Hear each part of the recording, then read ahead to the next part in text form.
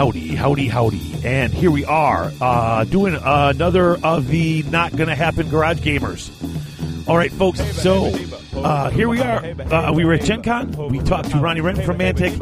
After Gen Con, we talked to Johnny P., one of the guys who is a big proponent and does a lot of work for Mantic Games.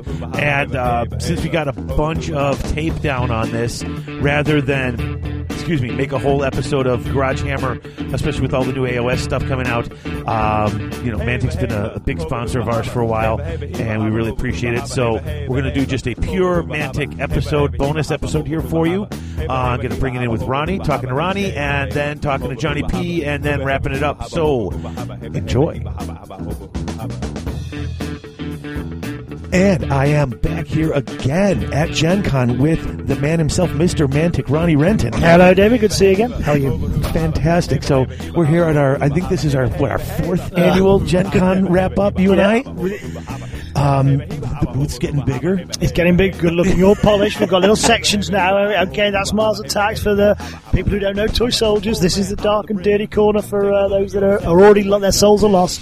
And you've got Dreadball Extreme going in one corner. Yeah, you've got yeah. all the stuff around. Looking good. He had it all dressed up. He had his Dreadball made up specially. So, it's really nice. We've got different sections, and, the Adepticon crowd is totally different than the Gen Con crowd. So, right. We love Gen Con. It's far more general. It's a bit more board gamey, so they want the lighter-hearted stuff. But we've still got our real hardcore fans that are either back to Kickstarter or war gamers, and they love coming along as well. So we've got a bit of everything. Yep. Speaking of the Kickstarters, I've gotten a bunch of emails that you've wrapped up. Yep. A bunch of the older ones. Yep. The third and fourth wave are getting all wrapped up. Yep. And so the Dungeon Saga is really getting. It's just all there. What we did is I had a little period where we ran a few back-to-backs, and this was where I was just trying to polish up. We weren't doing new games. We did Dungeon Saga about a year ago, but I knew Kings of War needed a freshen up, and we had Dead Zone, which was because that was both those were first edition games. There's always things that just niggle at you. Right. But I knew they weren't a lot of work to get finished. We'd done a lot of work with Dead Zone. We'd go, $1.4 million backing. So we had a lot of terrain. We didn't want to do a lot more. We wanted to what do you need to finish it?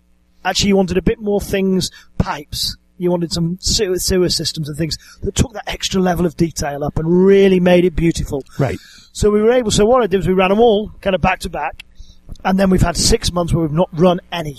We've just had a nice quiet time. We've been able to talk to our retailers. We've been talking to the hobbyists. We've been getting people excited about the trade launch of Dungeon Saga and Kings of War. We've been able to polish up the website and get our social media going while the warehouse guys are working on getting everything out. Okay. And we've got a real shipment post. So we've just finished Dreadball Extreme, which was the third wave. So that was one more wave than it should have been because that kicked on again, and we did a lot of paper in that. So that was a third wave, and this is where it's changing, and this is what's going to be. Kings of War shipping is going to go in 2 waves, but all the existing armies, books, and the new counters and everything are going next week. So can't wait. I'm super excited. Yeah, hardback, softback books. We've just downloaded the hardback book. We've just really started. It's going to be hitting the retail shelves, so it's a real quick turnaround because it's a simple book, got all the wave 2, and then end of the year, we've got the Abyssals. So 2 waves, Abyssals and Nature coming either in 1 or 2 waves later, but we're up and running. Right. And while we've been finishing all of that at the same time, and so needless to say, Gravity Design's been a bottleneck, we've been finishing Dungeon Saga, which is the game plus the 3 expansion, 1 shipment. First time we've ever done a 1 shipment Kickstarter. Nice. Very nice. So it does mean there's a whole lot of toys coming up. It's going to be great. It's all fantasy orientated. The Extreme is really Blood Bowl's kicking back up again. People have got excited with the player's manual. So there's a whole heap of stuff, and it's really exciting. And then we've kind of cleared the decks, and everybody's got some toys to get on with, and we'll start the cycle again. Very good. So now you mentioned with the retailer. So are you planning on trying to get a higher profile for like Kings of War in the retail shops? Big time. And I think we've learned here you can't do everything for everybody on every product. So pick your battles. Okay. So Kings of War is a perfect product for companies that sell miniature games. Right. We are not selling this to kids. This is not a beginner's game. Right. This is 100 miniatures, 60, 70 miniatures. You've got to be able to glue, paint. You've got to have a want to do that. So you probably grew up through the GW world. You may have left it and done something else and a few skirmish games. But I don't know about you, but I have a yearning to play historical fantasy games. I like them. I like rank and file. I don't have as much time as I used to, and I don't want to be building army lists and getting nerfed in the first turn. So that's what Kings of War appeals to, and it's unapologetically that now. And because we've got other things, we can let that be what it is. Now I've been with you guys pretty much since the beginning. Since you put out your Undead line. Yep. When I loved those zombies, and we've been talking, you and me and Chris, literally 5 years. We've been talking. We've been going 6. Yeah. Christopher still claims credit for the Abyssal Dwarves, because I remember they didn't have them. He's like, you need these kind of dwarves, and then then it came out that next wave. But now when it first came out, a lot of people called it Warhammer Light. Yep. And I liked it. Christopher liked it. It was very streamlined, very easy to play, but it sort of didn't grab that Warhammer crowd. Now that Age of Sigmar has come out and there is no more rank and flank, a lot of people, even friends of mine who didn't like first edition, are asking me about second edition. Now, having been a backer and I got the PDF, I've seen the rules, and now the rules are on your website too, the basic rules. Yeah, so what we've done is the backer's got a full complete rule book with everything there, and then we've got on our website a real try before you buy. It's got all the basic rules. It's got 60% of every army list. Is to let you take your existing army, whatever it is, wherever you got it from, and have a game. If I like it, well, you know what? The buy-in's $25. And, that's one regiment. Less than one regiment. Might be one hero. So you can validate your whole army with $25. For the book, And you're playing. You've got the full rule set. If you want to get the book with all the background and the hardback for your bookshelf, that's $40. So it really is a low buy-in. And actually, to give it a try is no buy-in. Now, as far as second edition goes, and like I said, I've read it, you guys really did clean this up. Yeah. And it was, Alessio went in. You listed different heights for different Just models to make it super clean. to make the line of sight as simple. Well, then you can have a beautiful-looking battlefield, but without arguments that, wait a second, how come my hill can't see over those trees? Well, and one of the things that you've always said is you don't have to, you go by the unit's footprint. Yeah. So you don't have to literally have 40 models in your thing. You can have 20 or 30, and then you can have a diorama, and you can really hobby it. The whole point is we hobby that up. It's caused a bit of controversy, but the truth is we in our own tournaments, we won't let them be less than half. Okay, because I don't think it's fair to your opponent to put one model down and say it's 40. If you want to play that, go and play board games. That's not, visually, war games are about a stimulating picture. Right. So, but we recommend 70%. 70-80 means that if you're looking at 36, 40 figures, you're looking at a big horde of figures. They're coming towards you. Mm-hmm.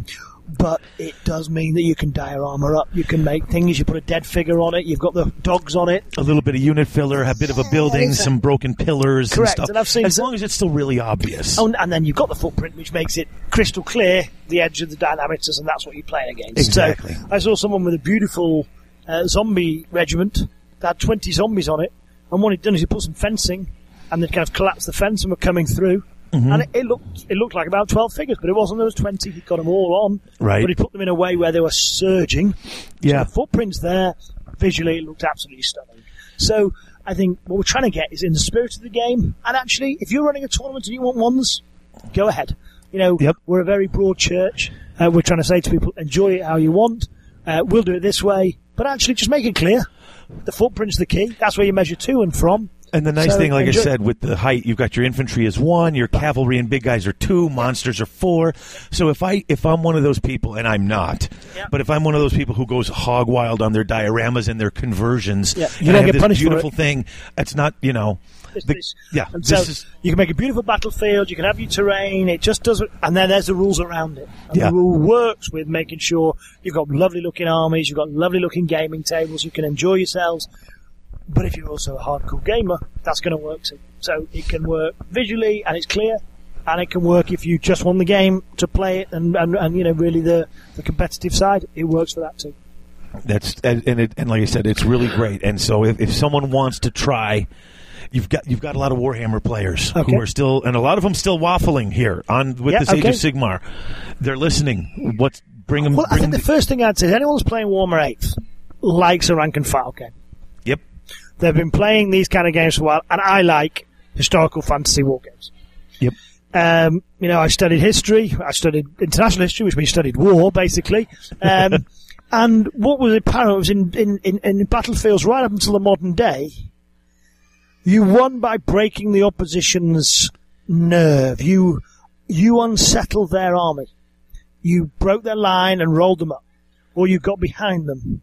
Or you pounded their key units until they broke and their leader broke and then the rest went, oh, you know what? And so we tried to recreate that in Kings of War. You don't need a lot of rules to recreate that. You need to understand what you're trying to achieve. You need a good rules writer, which we had with Alessio.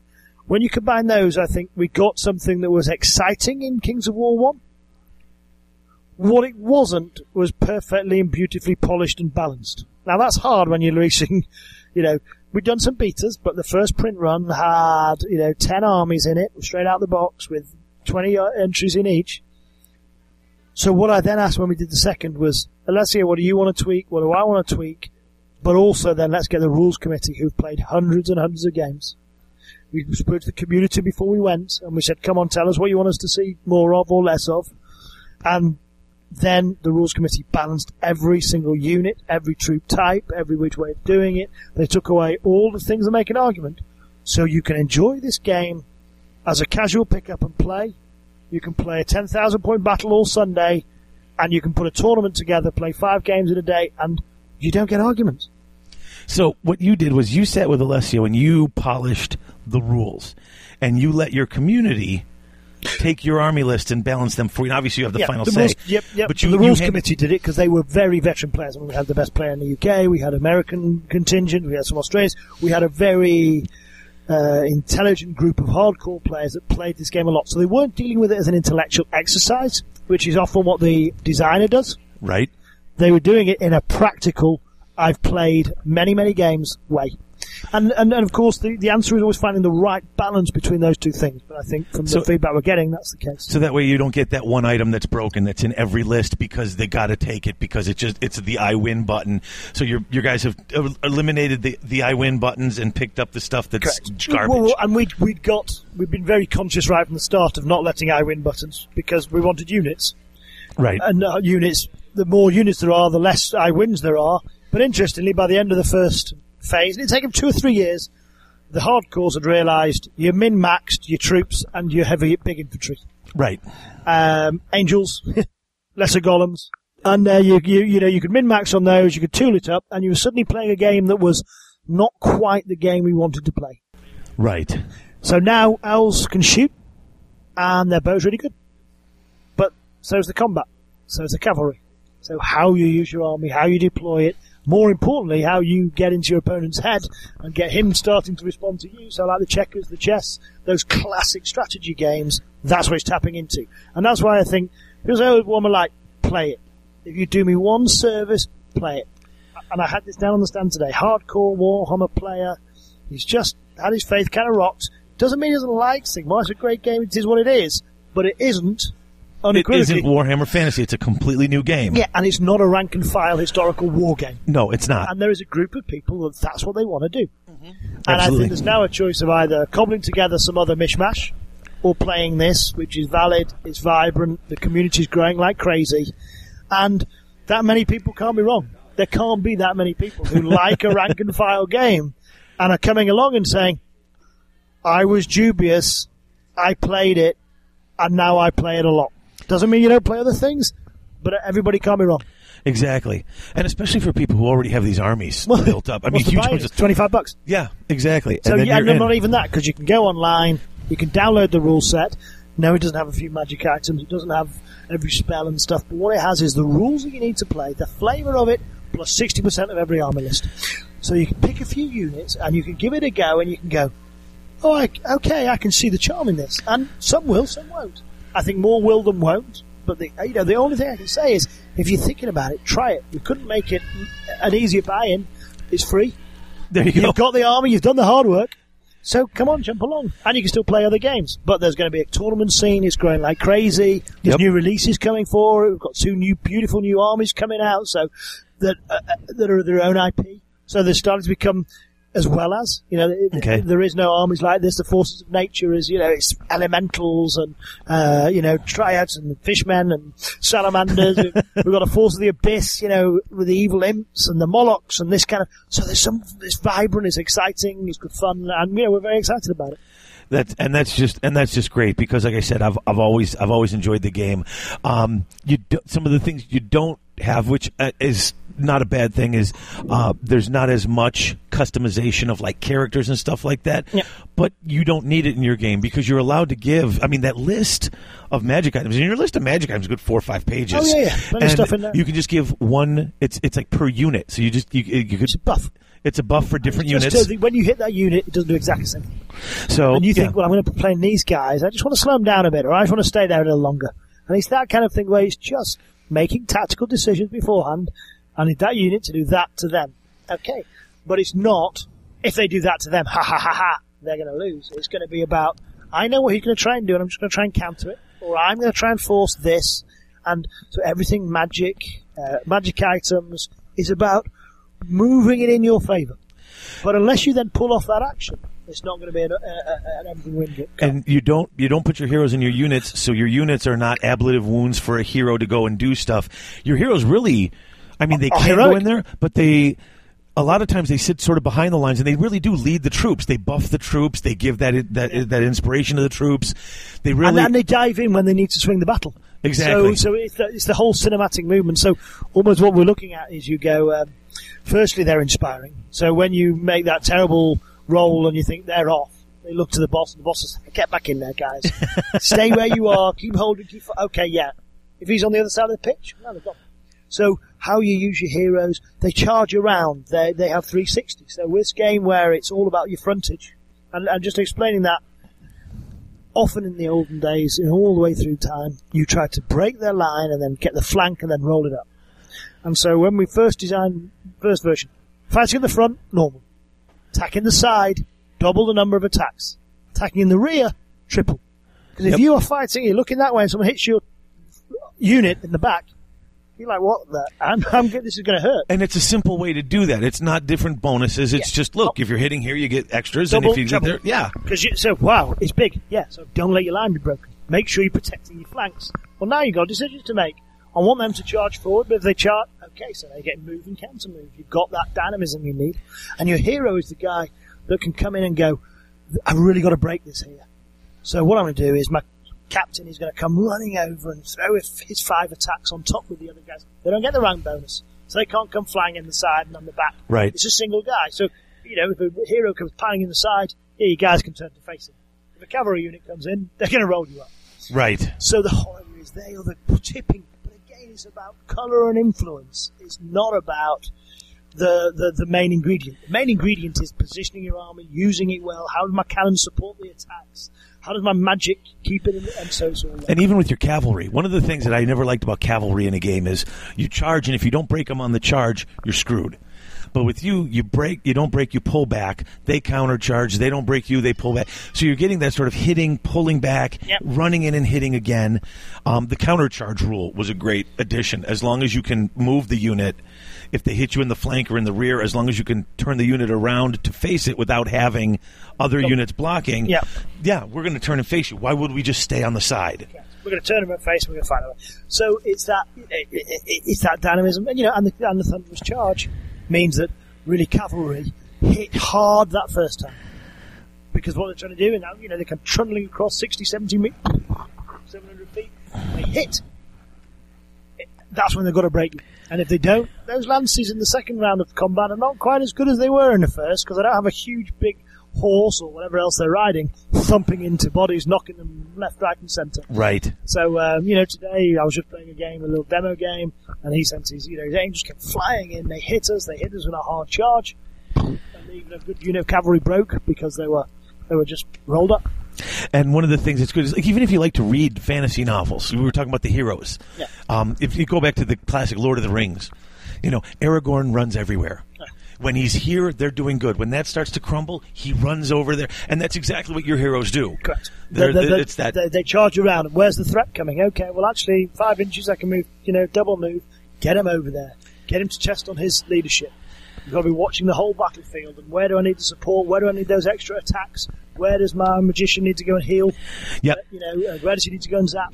And it's cool that you can get multiples of some of these guys to help out. Like, it's not just one army standard banner. You could take 2 or 3 banners, spread them out, use that to make sure that you are backing up. There's a lot more strategy in this game than people, I think, gave it credit for. It's the Othello, it's the checkers. And please just give it a try. Give it a try, because when you play it, you see the subtlety. When you read it, you'll think it's simplistic. It isn't, because what you're going to play is your opponent. Right. You're not going to play his army list, and you're not going to play, a kind of. You're going to play a war. Yeah, I was playing against Johnny P at Adepticon. He brought his tournament list with his. He had a bunch of undead. He had several war machines and just tons of. I think there's the werewolves. Yep. And I had just huge ranks of the skeletons and zombies and stuff. And man, it was just 2 completely different forces, 2 completely different ways to play. And it was great. We had so much fun, and it was literally balancing on those dice rolls. Every one. Yeah. Can my hero get in? Because there's extra few dice rolls. It just tips it in my favor. My stupid horde of zombies got held up by 1 werewolf for like half the game because I just couldn't get that wound roll on him. Yeah. The other thing that I liked, and I want to bring this part up, is with your war machines, because you don't use templates. Yep. It's really you guys have done a really nice thing with the D6, which is clever, which, depending on the type of war machine, a lot of guys just hit on 5s. Because, let's face it, it's hard to hit from a distance with the black powder thing. Yep. When it hits, you're doing D6 of wounds here or 2D6 here, depending on the type of, I think, like you have the organ gun type thing with the multi-cannon. They don't hit as hard, but they hit with more dice because there's a lot more hitting, whereas the cannon, boom, pounds 5 to 6 guys and just flattens them. But it's on that simple. They don't hit that often, but when they hit, it hurts. It hurts bad. That's what they're trying to make it. Yeah, it's hard to get it lined up, and you get a couple of looks, and then look at a couple of those good shots off early. It's going to hurt. But similarly, if you don't, how much do I allocate to it? Yeah, do I want to spend the extra points on the guy who gives me the extra reroll, who does that? Because now this 65-point war machine is a 150-point war machine. But now, boom, can I get that? Because, seriously, that little D6, especially in a game where you pile up your wounds, where they just keep piling up. So this is the idea. You're coming across the battlefield, the cannon hits you. Then the archers pile into you. So by the time the cavalry comes running into you, you think, we've nearly done. Yeah. We have been pounded as we come across here. However, if as a group, you're coming across, you've taken some damage, but fundamentally you're still a tight unit. When you come, okay, you know what? The cavalry didn't get their charge off, and we're going to run down the hill, and we're going to go and smack their heads in. You hit and you hurt. Yeah. So that difference between getting them across and not getting them across as a valid fighting unit shouldn't mean that they fight weaker when they get there. They're still a fighting unit, and they come crashing in. And they're going to do a whole heap of attacks. Right. And if they break you, they're going to keep running after you and everything else. So it's really good. And I think there's a lot of people now trying it. Yeah. Communities getting excited by it. And, books on the shelf August 22nd. That's going to be fantastic. So, all right. So I could talk about Kings of War all day because we know how I feel about this game. But so you said Dwarf King's Hold is shipping. Dungeon Quest. Dungeon Quest. You're showing your age there. You know where it started from. I have all 3 editions of it at home, all painted up. My son and I still play it. But this is, for those of you who haven't seen it or haven't played it, I would compare it to something like it's a dungeon crawl. It's a Descent. It's a Star Wars Armada. Final Fantasy put out that. Yeah, I think it's probably more aimed at the war game crowd than the board game crowd. Yes. Because it's about the minis, it's about the 3D angles, there's furniture, there's doors. So, more Hero Quest, that was an interesting place to come at it from. So I think in homage of that, it's more get your tiles down, and then there's a narrative campaign. So they start out as rookies, and they've got to get the bad guy, and the first things they meet is a couple of skeletons, and they've got to get through a door. And by the second thing, let's get some more wizards and a few skeleton archers.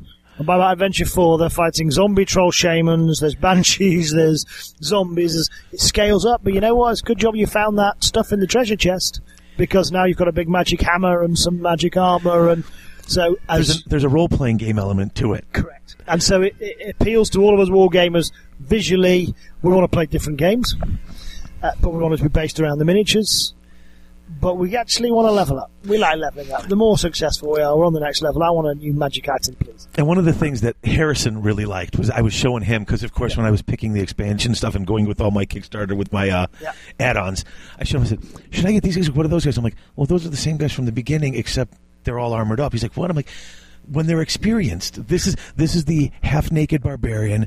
This is the barbarian lord with all the weapons, all the armor. He's like, that's so you could you could switch out the model out later. Actually, if you're a board gamer and you don't care about the model visually, you know what, the barbarian's a barbarian. Now he's legendary, good, he's tougher. Give me the tougher stuff. Let's play.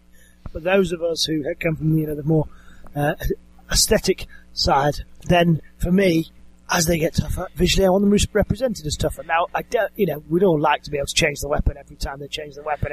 You can't do it, but you can go as they tool up. Now it's the legendary version, and they're not. And what we're hoping is that what we're going to do on our website is lots of extra little missions in between. Cool. So in the game we go kind of mission 1, 2, 3, 4, 5, 6, 7, 8. But in actual fact, it's almost 10 games between each one of those. We level them up.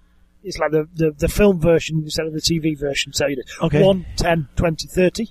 So we can go back and drop in adventure 1.1, 1.2. So they're still beginning, still the kind of basic stuff. So that if people are playing it and want more and more quests. So there is a plan for that. You've got more quests and the expansions, not even necessarily with bits and parts, but with more scenarios. So more playability with those basic 4 heroes as they play this journey.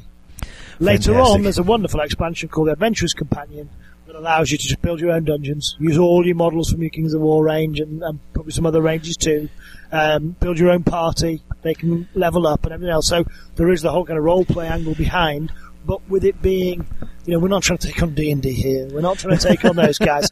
It's a miniatures-based game. A miniature-based dungeon crawl. It's like you said, for us, it's a dungeon not the quest. role-play angle. The role-play is the flavouring, the miniatures and the visual playing. The cards are pretty basic. It's not all the super skills they've got. I'm moving miniatures, and I'm trying to. And you can play it. Me versus you, David. Let's battle it out. Son versus dad. Let's get it on.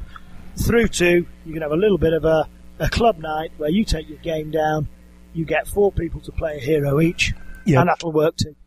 That's cool. You can play it both ways. What was that old game? Gauntlet, where you get yourself a wizard, a barbarian. The elf shot the food. Anyone under 40 has no idea what we're talking about. So you've got all this going on. You've got all these parts. Eventually, are you going? Like you said, you're going to be able to bring in your other lines. Is there a point where you're going to be able to? Are you going to have stats and stuff for all the different armies? Yeah, if I want to bring in my Basileans or my, I think they are already. Certainly, all the baddies I think are in this Adventurous Companion. Okay. There's a lot of them covered in those companions. So the expansion plan is it starts with a wonderful narrative 3D quest. The first expansion is, if you enjoy that and you want to build your own, there you go. The other is, if you've played those guys through and you want to do some more adventures, there's Age of Valandor, which is as they're mega hard, going on against even harder baddies and the consequence of Mortibus opening the rift. There's like a demon coming through, so they're going to fight him. So there's that journey continued. Okay. And then there's also a couple of packs over the next year or two where they'll go and take on the Abyss. And that's where you get a new hero and you get a whole new almost reset button. Start again and let's go. Fantastic. So in fact, there's an Orc and Goblin one and a Abyss one. And then, of course, a Dragon. All right. So, okay, we've covered little Dwarf King's Hold. We've obviously talked a bunch of Kings of War. You've wrapped up a lot of your Kickstarter, so this is the part where I always ask. Yeah. All right, come on, Ronnie, dish. What's next? Give me my exclusive. Yeah, What's next? we did a lot of work on Warpath. This was alpha out earlier in the year. Yeah. I think there's two views. The first was for those that want to play a kind of big battle sci-fi game. So this is, Kings of War-esque, simple, bigger, faster, squad-based. They loved it. There's always little tweaks, there's a little bit, but those that wanted to play that kind of game loved it. So it's not rank and flank; it's the squad. It's keeping. But there is a degree of squad based. Okay, so that's the squad and how it fights. You can then add them with other things, but crudely, that's 5 of them. That's 5 of them. Those 5 fire at that. It's a unit based. So 5 is a unit, and they go like that. And when you take some damage, 5 are coming off at a time. Okay. So there is some damage, but it's not all built up. There is things do get weaker because I think the firepower argument is different than a huge group of 60 guys piling into you. Right. But 60 guys come in, they're going to hit you, it's going to hurt. Whereas this one is, I've either got that many shooting or not. So the firepower does, I'm trying to think of the word that comes down. Okay. But there was a somewhat large group that wanted to play a squad-based, what you see is what you get, single figure. So that shoots at that. So it's not you armied up. It's more of a squad-based size, 40, 50, 60 figures. Okay. But because the miniatures are the big investment, and they're the big things we want to get, and we're loving the IP, we've got Dead Zone that does this real skirmish level, right? Which again a little quicker, but that's a nice game. We can do the big one because the people that wanted that game played it. So I think the solution we're going to look at is, well, I'll tell you what, we'll write you 2 books. They'll draw from the same army list, they'll draw from the same miniatures range. If you want to play the squad-based game, play Warpath Firefight. And if you want to play the big battle game, play Warpath, I don't know, what's it called? Epic, Okay. And because your troops are the thing, you can actually use the same troops in all 3 games, whichever one you want to do, because that's the major investment, the IP and the army. So. Well, and that's been the benefit is with Dead Zone coming out and you being able to bring out the squad games. These are the same armies that were originally listed in the Warpath. I remember I have the Warpath. I have 2 boxes of the that's going to get rare one of these the days. guys. 20 years from now, we're like, it's gonna. Yeah, and it was our first attempt at that, and I think we bit off more than we could chew. So we went back, licked our wounds, and from Dreadball onwards, we've just got bigger and better and stronger. And the backing has allowed us to do things that are extraordinary for a company our size. Well, and we shouldn't forget that. When we talked about that, I think you said the biggest problem you had was all the different machinery. Yeah. You can make the guys. Yeah. And you have the guys now. You've got the Forge Fathers, and you've got a big chunk of those there. But when we kick off with the Warpath Kickstarter, which is just around the corner, that's where we're going to go next, it's going to be, here is an army of troops. Let's get the vehicles going on. Let's get this book funded. Once that's done, straight away, people have seen the Interceptor. It looks fantastic. Yep. Forge Father tank. Yes, please. Vermin Burrower. Yes, please. And so the cash can go straight into that. So that there really is this whole idea of scale. And then we're looking at some kind of resin production so that we can take the Interceptor and we can make it troop transporter, heavy interceptor, light interceptor, and with beautiful resin pieces, and resin, not rested, but resin pieces, we can convert these kits. So instantly, you're coming out with 4. So you get your basic kit, and then you've got just however you decide to build it, it Correct. can fit into any kit. Yeah. And that's the simplest way to go. So it gives you the whole range, and then you can have, the command ship, and you can have this, that, and the other. So straight away, we're going to be getting critical mass, nice and easy to paint, nice and big and easy to play, and it's going back to that, that Mantic ethos of getting on the gaming table, accessible, affordable, fun, fast, strategic.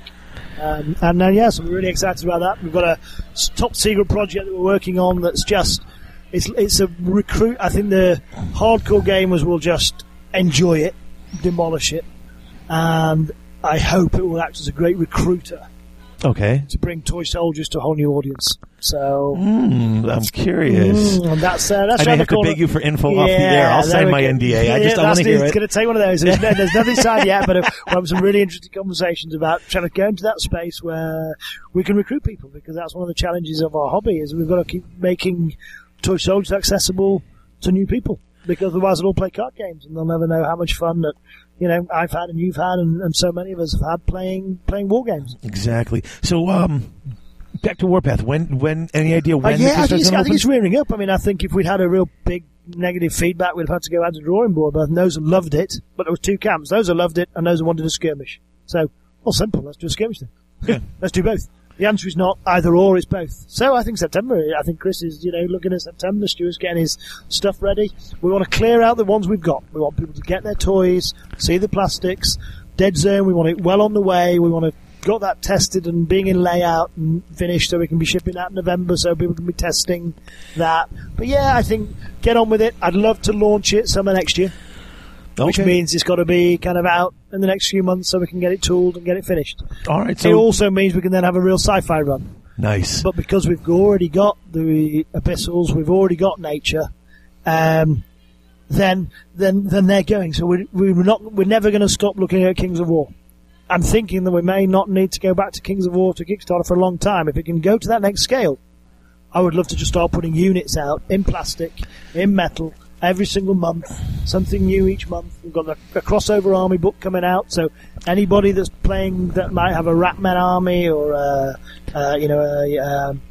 other types of armies, historic armies, they can look at this crossover book and suddenly they've got a whole book that's dedicated to their units and their armies. And if you are playing it, and I'm talking to the listeners right now, if you are playing it and you are enjoying it and you decide you want to get the book, talk to your local gaming store, at least to stock the book. At least that's get it. the book It's not stocked. a big buy in that. Yeah. And what we're going to do, actually, we're working to a lot of them, is we're going to ask the retailers to stock for Warpath, for Kings of War and later for Warpath, book and the army sets.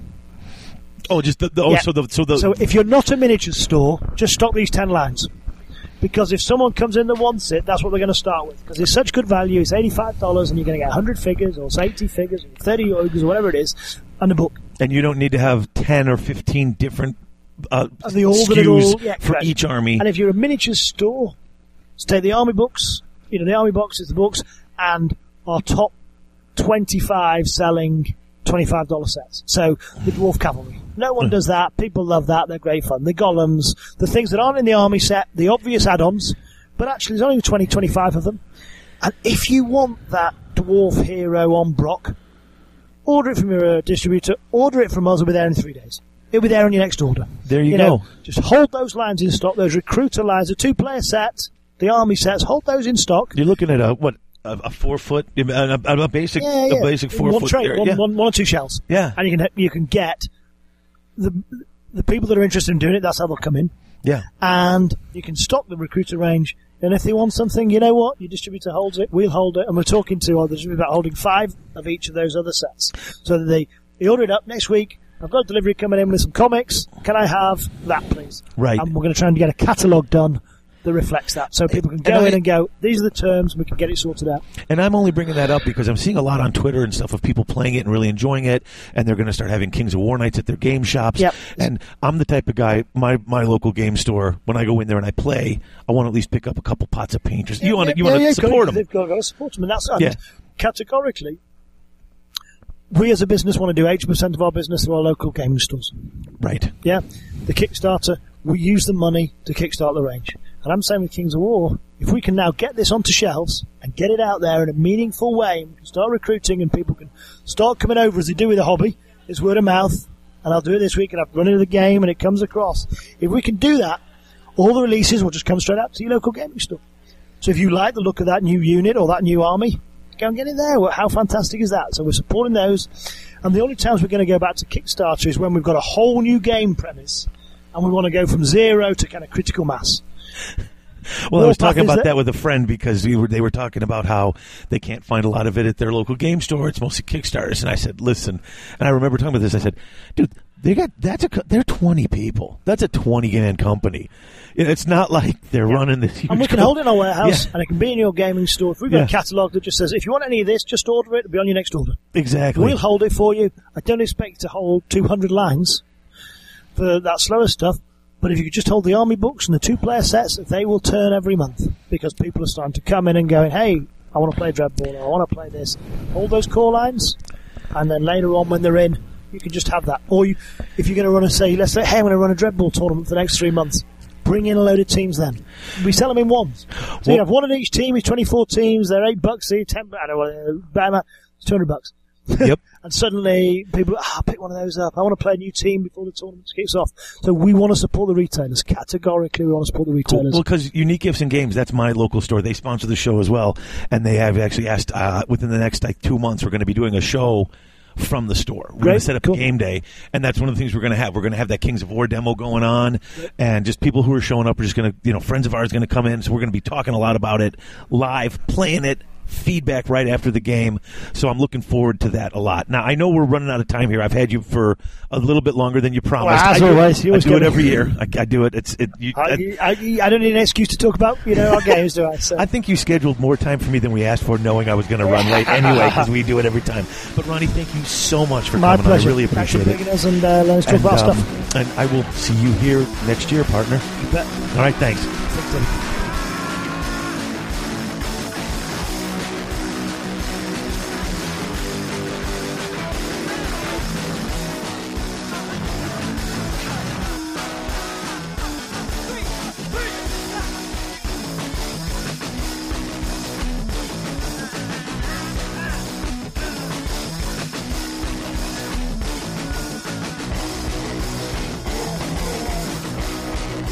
Okay, so that was the interview with Ronnie at Gen Con, and here it is a week or so after Gen Con, and we're back again with Johnny P. Johnny, thanks for coming on the show. No, it's Ronnie. Hey. Hey, you still got Ronnie here. I didn't leave. You can't get rid of me that quick, right?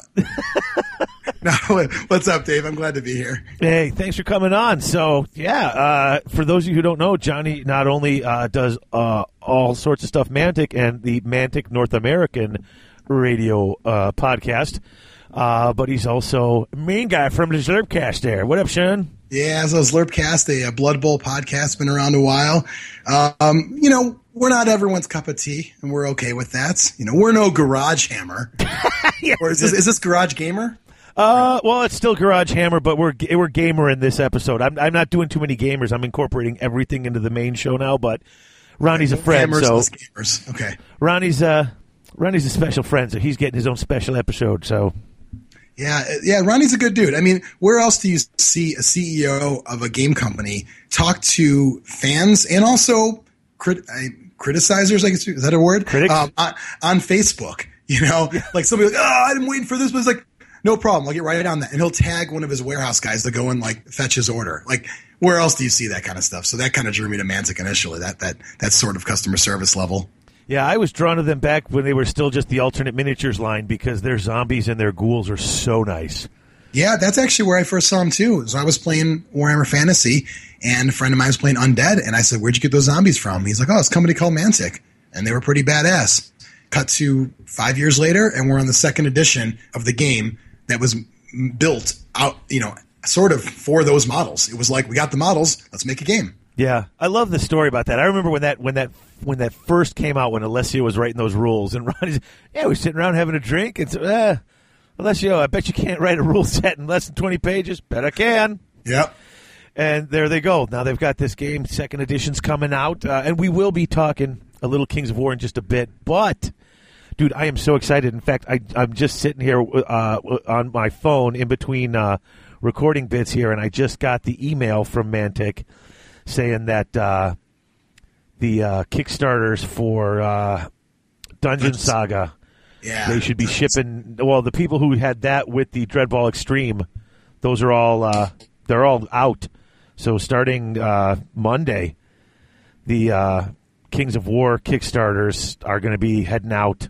Yeah, Kings of War will be shipping. Dreadball Extreme, the final wave of that will be shipping. And then after all those are out, then Dungeon Saga orders will be shipping. In fact, Dreadball Extreme and Kings of War will be shipping together for a lot of people. And that was just, two Kickstarters going out at the same time. You might as well save a couple of bucks. And also, it's not just saving some money. It's the way I look at it, too, is if you've ever ordered anything from overseas, stuff happens sometimes. Either it's gone completely, which is rare, or it gets held up for a while. So I'd rather have one box than two. Exactly. If the difference is only a week or two in shipping times, fine. I'll take the second wave or whatever you want to call it, put them all in one box, and I think it'll help out in general, especially for people in the U.S.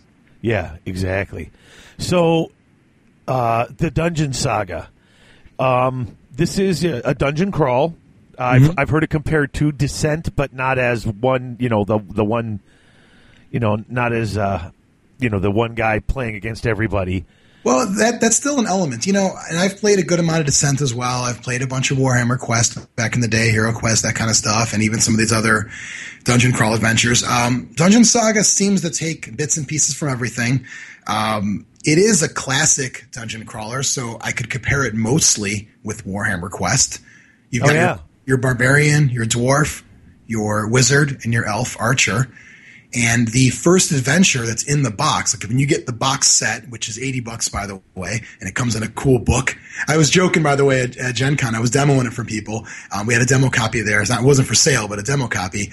And I show them the box, and I was like, normally I don't really get excited about a box. But this one, I put on my shelf.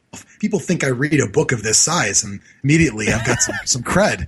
No, it is sweet. The box that looks like a giant tome. Yeah, totally. What was that? What was the video game? And someone corrected me. I'm like, yeah, it's this huge tomb. They're like, it's a tome. I'm like, but you're right. It's not a tomb. It sounds stupid, but that's what I said. Well, you're going through a tomb. You are. But it's packed in a tome. So the first adventure, good point. That's a good tie-in. The first adventure that's in the box is against Mortibris, the Necromancer, and his minions. So zombies, skeletons, an undead dwarf warrior, a zombie troll. They're all there fighting each of these adventures, and eventually you get to the end, and not a spoiler alert, but eventually you get to the end, and hopefully, and you fight against Mortibris, the Necromancer, and all that. When you're done with that game, a few months after, you'll be able to get the next box set, which I believe is the Abyssals. So that'll be chaos-looking, demonic-looking guys. And I think, now don't quote me on these, but I think the third one will be the dragon. You saw that on display at Gen Con, this big hard plastic green dragon. That thing was sweet. Yeah. And then the last one will be against the orcs, I believe. They might change the order, but I'm pretty sure that's what the last I heard was the orcs will be the fourth one. I got to tell you, as someone who's been, the last 4 years I've been at Gen Con and I've been, talking with Ronnie. They've been sponsoring the show.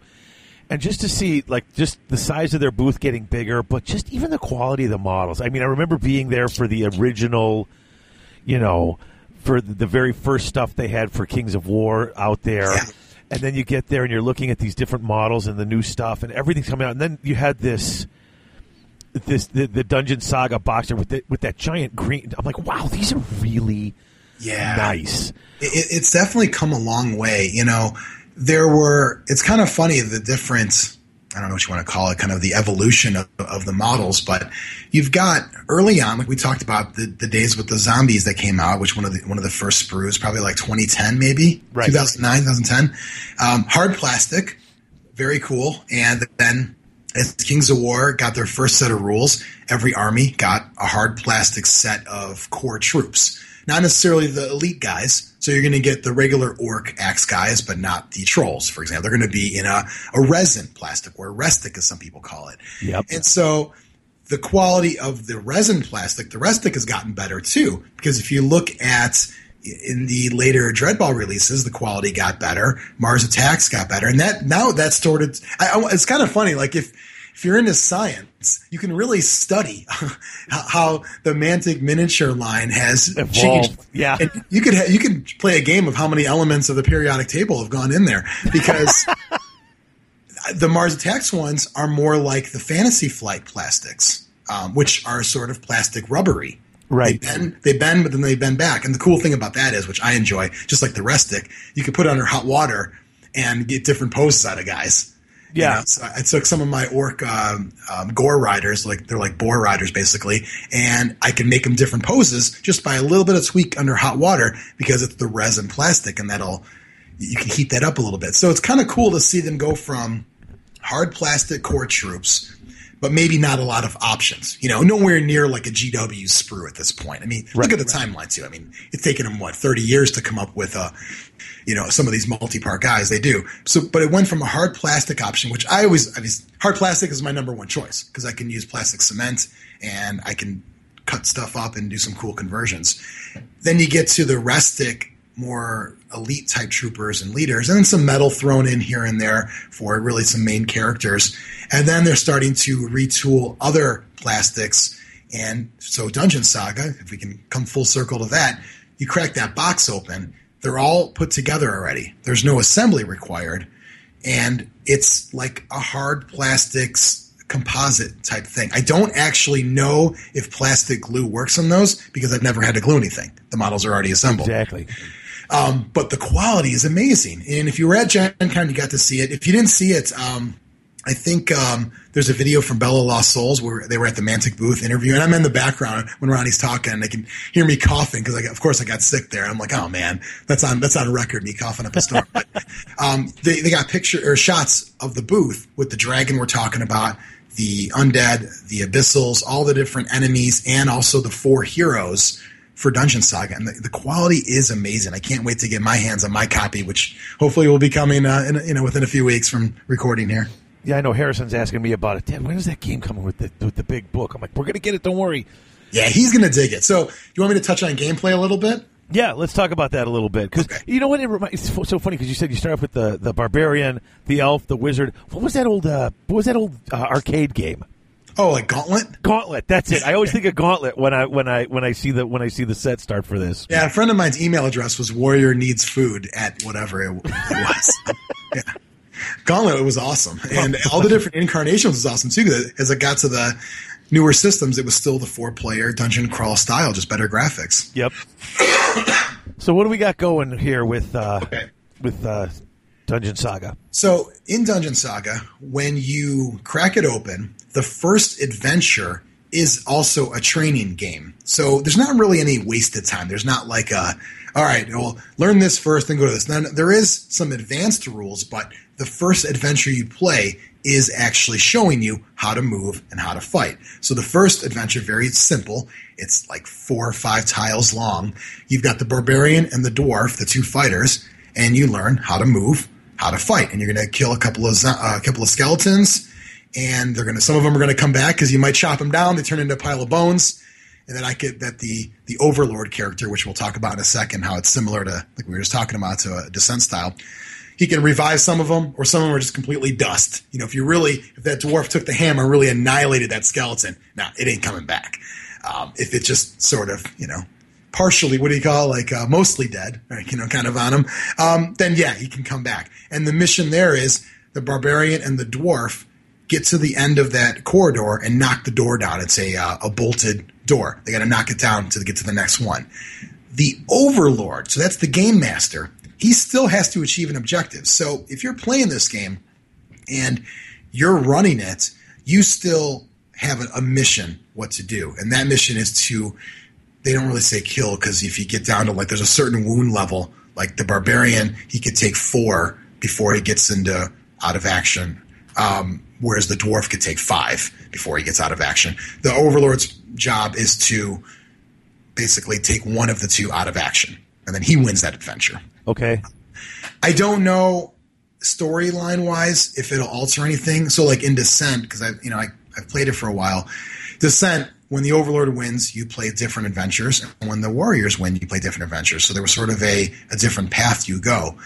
What I found personally from running those games, this is not, Mantic's opinion, this is what I found personally from Descent was, yes, I was the Overlord and I had missions to do, but if I won 3 games in a row, all of a sudden, hey, Johnny, I can't make it in tonight. I'm like, okay, I thought so. Because, your job is still there to make the other people have a good time. It's still a part of it. Right. So that element is in Dungeon Saga.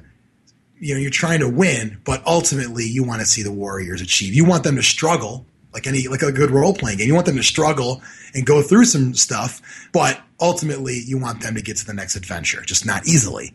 So that's the method I take. But really, that's how the game plays. And the first mission is just that. You go to the second adventure, and now you've got the elf archer and the wizard showing you how to do magic from the wizard and shooting from the archer. So now you've learned the game mechanics while doing your missions.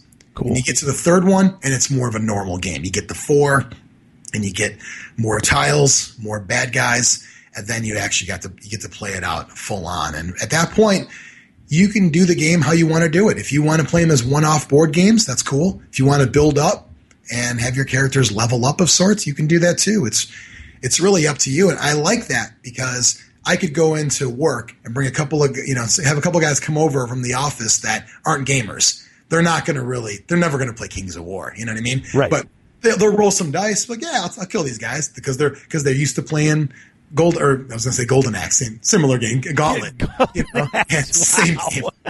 Same game. And you're dating us, man. Yeah, a little bit. Genesis was still pretty awesome. Just saying. Yep. But yeah, they're going to play that. So there's different versions of how you want to play depending on how detailed you want to get. Very cool. Yeah, and gameplay-wise, it's a little different mechanic. So you've got a number of attack dice that your character rolls. I think the dwarf rolls 4 dice, and the barbarian rolls 5. That's for offense or defense. And skeletons, I'm rolling usually 2 dice. And all you do, it's going to be a little tough to visualize over a podcast, but you're basically taking your top roll and lining the rolls against each other. So if you got the barbarian, let's just say dwarf, there's 4 rolls. You have the dwarf and you roll a 5, a 3, a 2, and a 1. and I've got the skeleton, and I roll a 5 and a 1.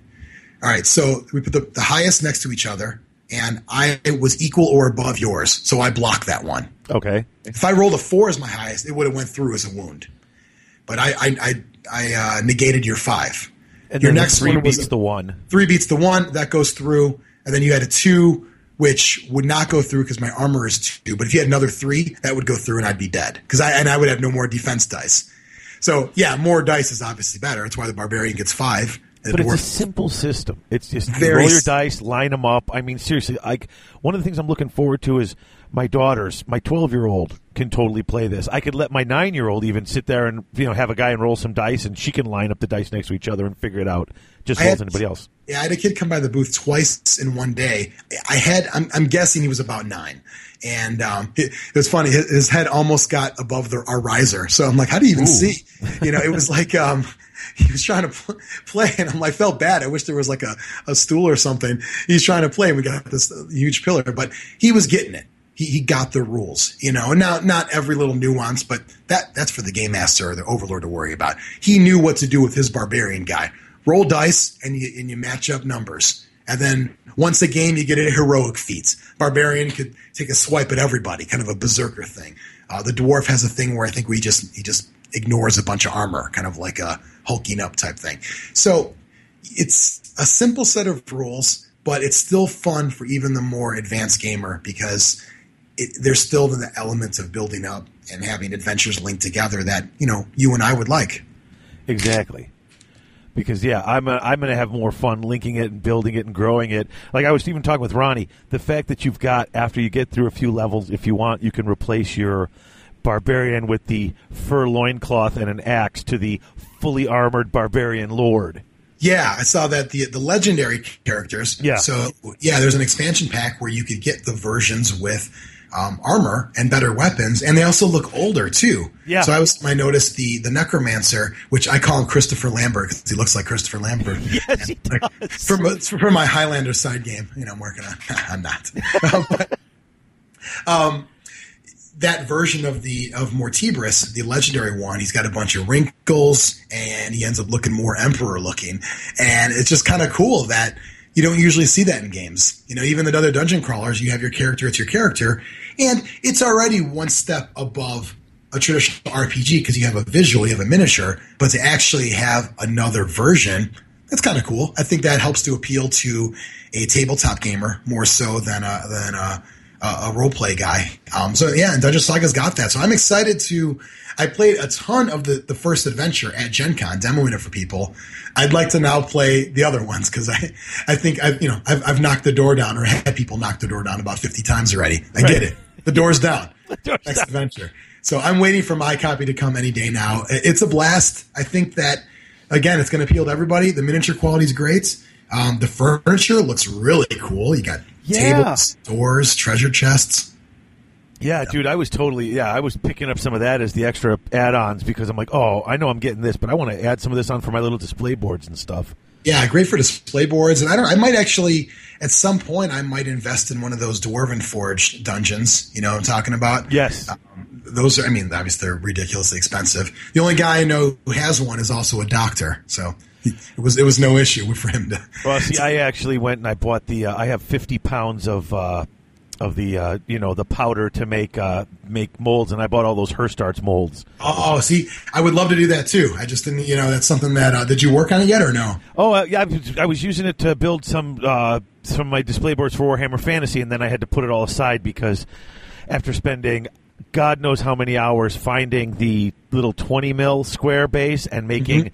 The full mold to get the 120 millimeter square they have because all of them other ones are larger. Then drilling them out and putting in the little dwarf thing so I could do custom bases for my dwarfs, all my little square 20 mil bases. That's awesome. Yeah, but I don't use the 20 mil square bases for AOS anymore. So I made one set, and I'm like, now I got to find round bases. So I've got the square ones for my dwarfs, and I'm going to keep them for. I'm going to have these separate my Mantic dwarf army for Kings of War. I'm going to put them all on the custom stuff. Multi-bits. Yeah.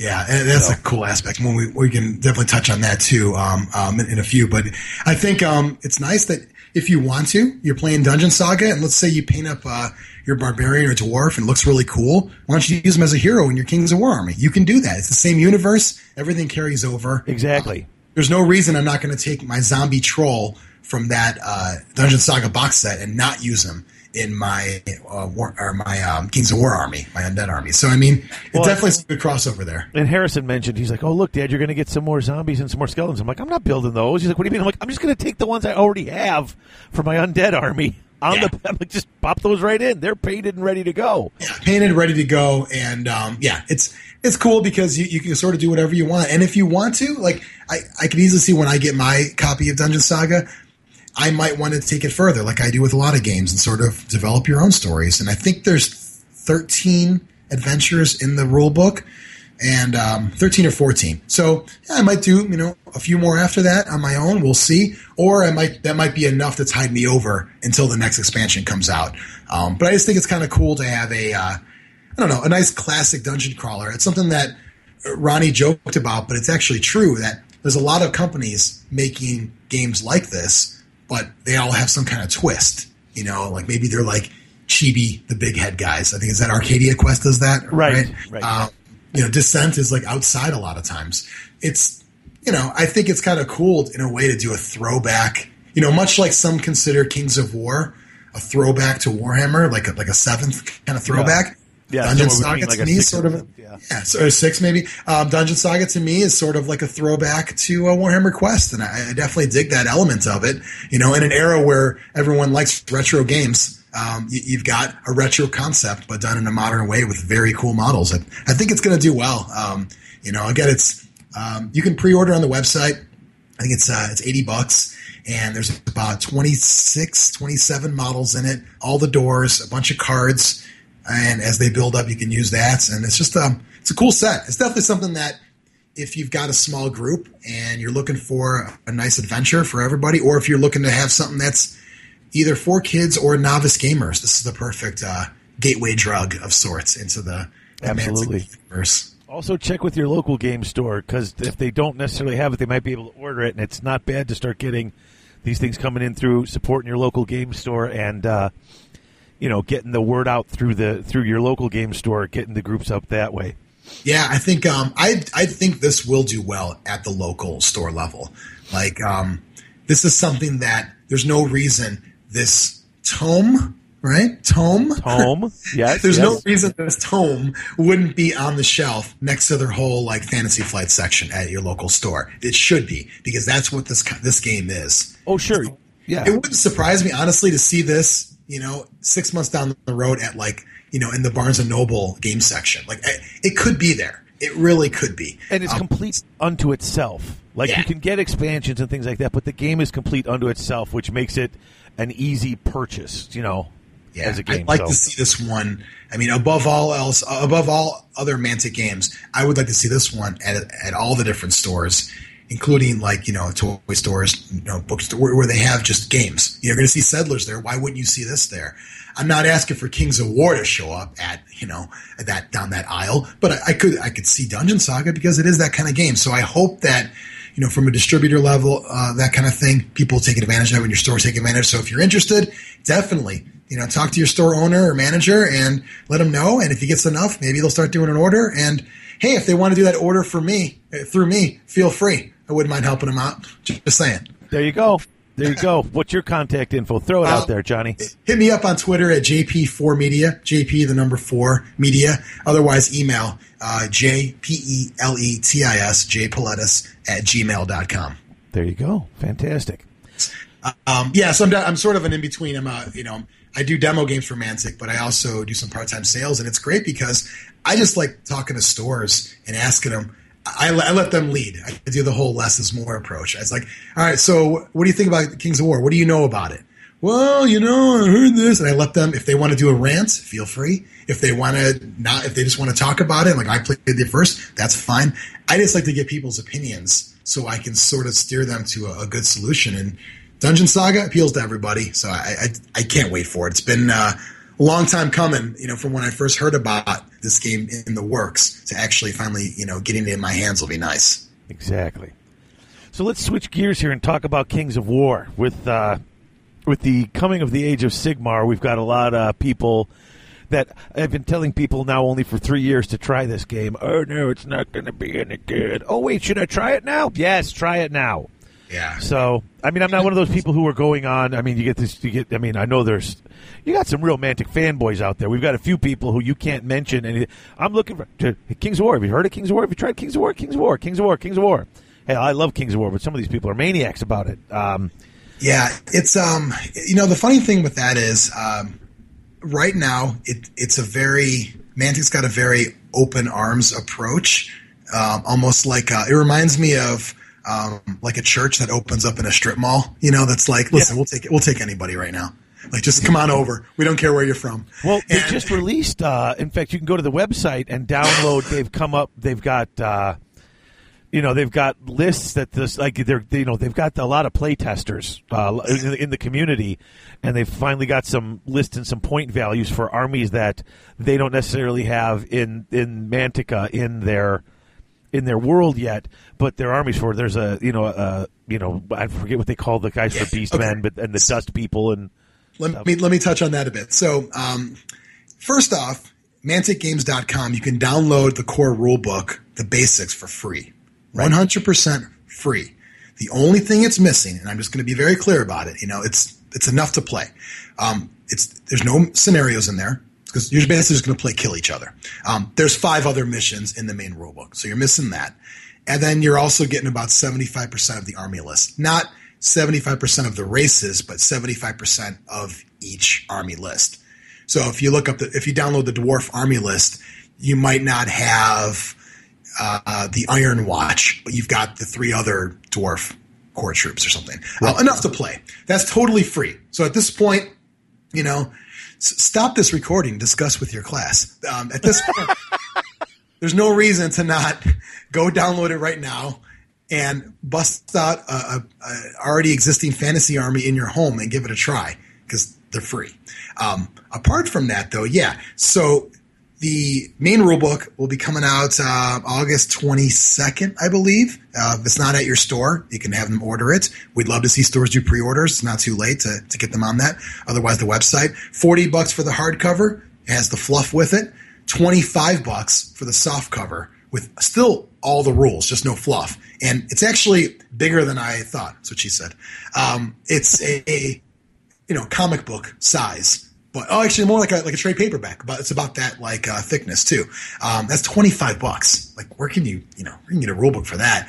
There's also a deluxe version. You get the hardcover and the soft cover and all the new counters and templates and all that kind of stuff for $80. That's a good one to split with a friend. If you got somebody you want to go in with, someone takes the hardback, someone takes the softback, and you both use the counters. So that's coming out soon. But the new races. So the cool thing about Mantic is, and again, I'm biased a little bit, but I mean, you have to admit this is kind of a cool way to do things.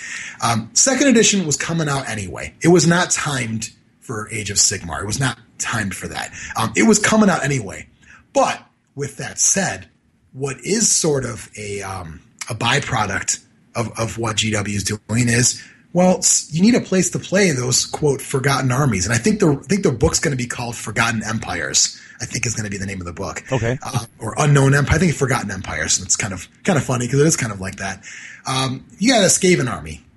There is a Ratkin list available to download. It's actually on the Mantic site right now. That was the first one uploaded. All of them are on the Mantic forum. So if you go to manticforum.com and the Kings of War section, they're all there. They're just at the beta level right now, so there might be some tweaks before it gets to the final copy, but they're pretty close. There's the Ratkin list. There is the Herd, Herd, which is a Beastmen-like army. The Empires of Dust, which is a very Egyptian-type undead army. You may have seen such a thing before, just saying. And the League of Rordia, which is a halfling-inspired army. Those are the 4 that are out there now. On the way, you're going to see a reptilian army. You're going to see an evil human, sort of chaosy type army. You're going to see a Viking Norseman army. There's going to be, I think, 2 more other ones that are still under wraps that I don't even really know necessarily much on them. Apart from that, so that's kind of cool that these armies, they might not make it into the Mantic fluff. Okay, Mantic's got a universe called Mantica, and it's like, you know, their world. I don't know if these armies are going to make it into that world or not. They might.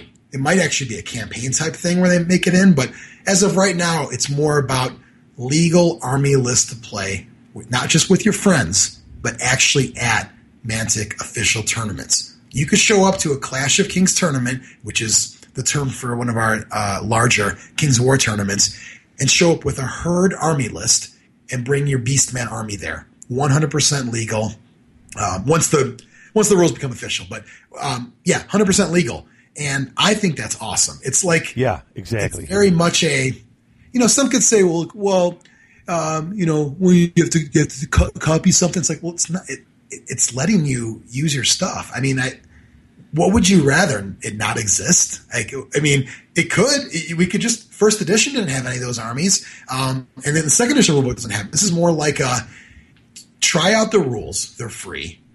Use your existing army, and if there's no correlation to a Mantic army in the past, well, now there is. Like, it can't be easier to try out a game, especially when there's no cost to you. It's just your investment, and the games once you know the rules, the games take an hour and a half. You could play it with a chess timer. In fact, that's what we do at the Clash of Kings tournaments, because all the rolling and moving and everything's done on your own turn. So this is something that was huge to me. Kings of War wasn't the first Mantic game I got into. Dreadball was. So it took me a little bit of time to really want to get back into playing battle games. I actually sold a lot of my Warhammer stuff off, and I'm like, I'm done. I'm only playing skirmish games, board games. I'm done. And I tried it out, and I realized, okay, right off the bat, on a sort of competitive level, I'm not going to get screwed by a time waster. That was a big thing for me because I play games pretty fast. No slow playing going on here. Yeah, I'm bad and fast. I'm not, I'm not good. I just play fast. And I get slow played. I get slow played in 40K. I got slow played in fantasy. And that doesn't exist. You run out of time, that screws you, and your game is over, and you lose if you run out of time, not me. So after you hit your turn, you hit the chess timer, and you're done, and all the rolling's done on your turn. The most I'll have to ask of my opponent is, what's your defense? Because it's like a toughness that the other army has, or the other. Or what's your nerve? Yeah. Or your nerve, yeah. But really, at that, I mean, it's what's your nerve? What's your defense? And after you do it once, you're going to know anyway, and you might even know anyway just from knowing the armies because they're all in one book. You don't need more than one book to play. And the beauty of that is, it's just smooth. It just keeps going. In fact, just what's today? Wednesday? Just Monday nights at Gaming Goat in Schaumburg, where we play some of our games. Max, do you know Max Perez? Do you know him? I think so. He used to work at the Bunker back in the old days, right? And he goes to Dragstar. He's was a longtime Warhammer player. He played his first Kings of War game. He brought his Beastmen out. So we sat down. We worked up an army list first. What counts as what? Okay, this fits as this. This can be this. Okay, I'll use this as this. And so he had his Gorgon out there as a Great Ox, I think it's called, or something like that. And we figured it all out and we played, and he didn't know the rules. That took longer than a normal game, but we played it out. He won, technically. So, hey, when you do a demo game, you got to let the guy win, right? Exactly. And it was just he's like, man, I love this. He's like, I'm going to talk to Dan at Dragstar and start. I'm like, we're already on top of it. We got a tournament at the end of August already set up over there. So the beauty of it is, after one game, a longtime fantasy player was like, all right, I'm in, man. Like, this is pretty badass.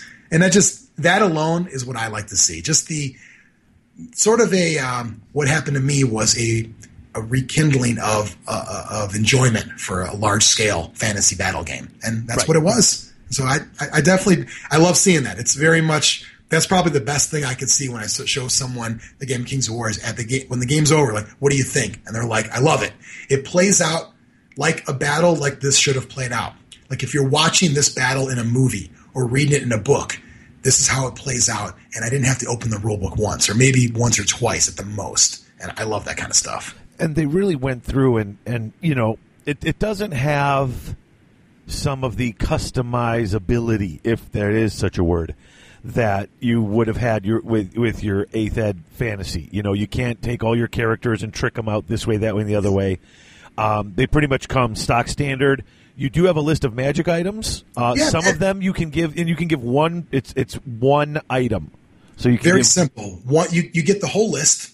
Just get one of it for your whole army, but you could give it to units too. So there's a magic item. It's 45 points. It's a lot of points in the game. It's called the Brew of Sharpness. It's +1 to hit in melee. Now, if the unit only costs 80 points and it's a small little unit, probably not a good buy. But what I do, and a lot of people do, is you start to sort of get that, it's like the coupon, kind of like a money saving kind of option. You take a horde. So, and that horde might be a horde of a foot guard, like elite knights that are hitting on 3s. And they're already hitting on 3s, yeah. And then I'll take that on them. It's like getting more for your money. So that's a 45-point magic item, but you're using it on, quote, 40 guys or a base that represents 40 guys. Now that's a good value. So, yeah, the magic items allow some customization. The magic items also, what I found, it helps you carry over models that maybe didn't have a purpose before. So I've got in my undead army, I've got, it's a fantasy model, that sort of flying Wraith Lord guy with the big scythe he's got. Right. So I got him in my army. He's like clearly in the air, but I want to use the stat line of a cursed pharaoh in my undead army because it's the best character. It's a 6 defense. He's awesome. But he's not flying. He's on foot. How do I make this work? Okay, I'll give him this magic item. It's 40 points, and it's called the Wings of Honey Maze, I think. Makes him flying. There we go. Now I have a use for this model that I wanted to carry over from Warhammer that actually is what it's modeled as. If a model has wings or model's flying, try to take a magic item that lets them fly, and you can do that with it. So there is some customization, but yeah, like you said, it's not overpowering. Now, do you have to declare that stuff when you're putting your models out, or do you declare that when it happens? So is it like will it be like a surprise? Like if you have a magic banner, nobody knows you got a magic banner until it's useful. No, everything's public from the beginning. So you know what? That's actually a great way also to keep track of who's got what. Who's got what? I try to make it a habit of, I put a unit out, I'm like, all right, I'm putting out this horde of werewolves. They've got the Brew of Strength. It's +1 crushing strength. I just make it a habit as, I don't know, sort of a sportsman type thing. I just say what he's got. And I'll bring a copy of my list too. In fact, I think you're supposed to for Mantic tournaments, like bring a copy of your list for opponents. So yeah, it's all public. It helps who's got what. If you're playing open list, but if you're playing like a horde army, if you're playing a lot of zombies or you're playing a lot of different units of men, well, these guys got the Brew of Haste, so you've got your one guy on a special thing. These are the brew, the Potion of Sharpness, like you said. So you put your guy with that big sword, who does, he's just a single character.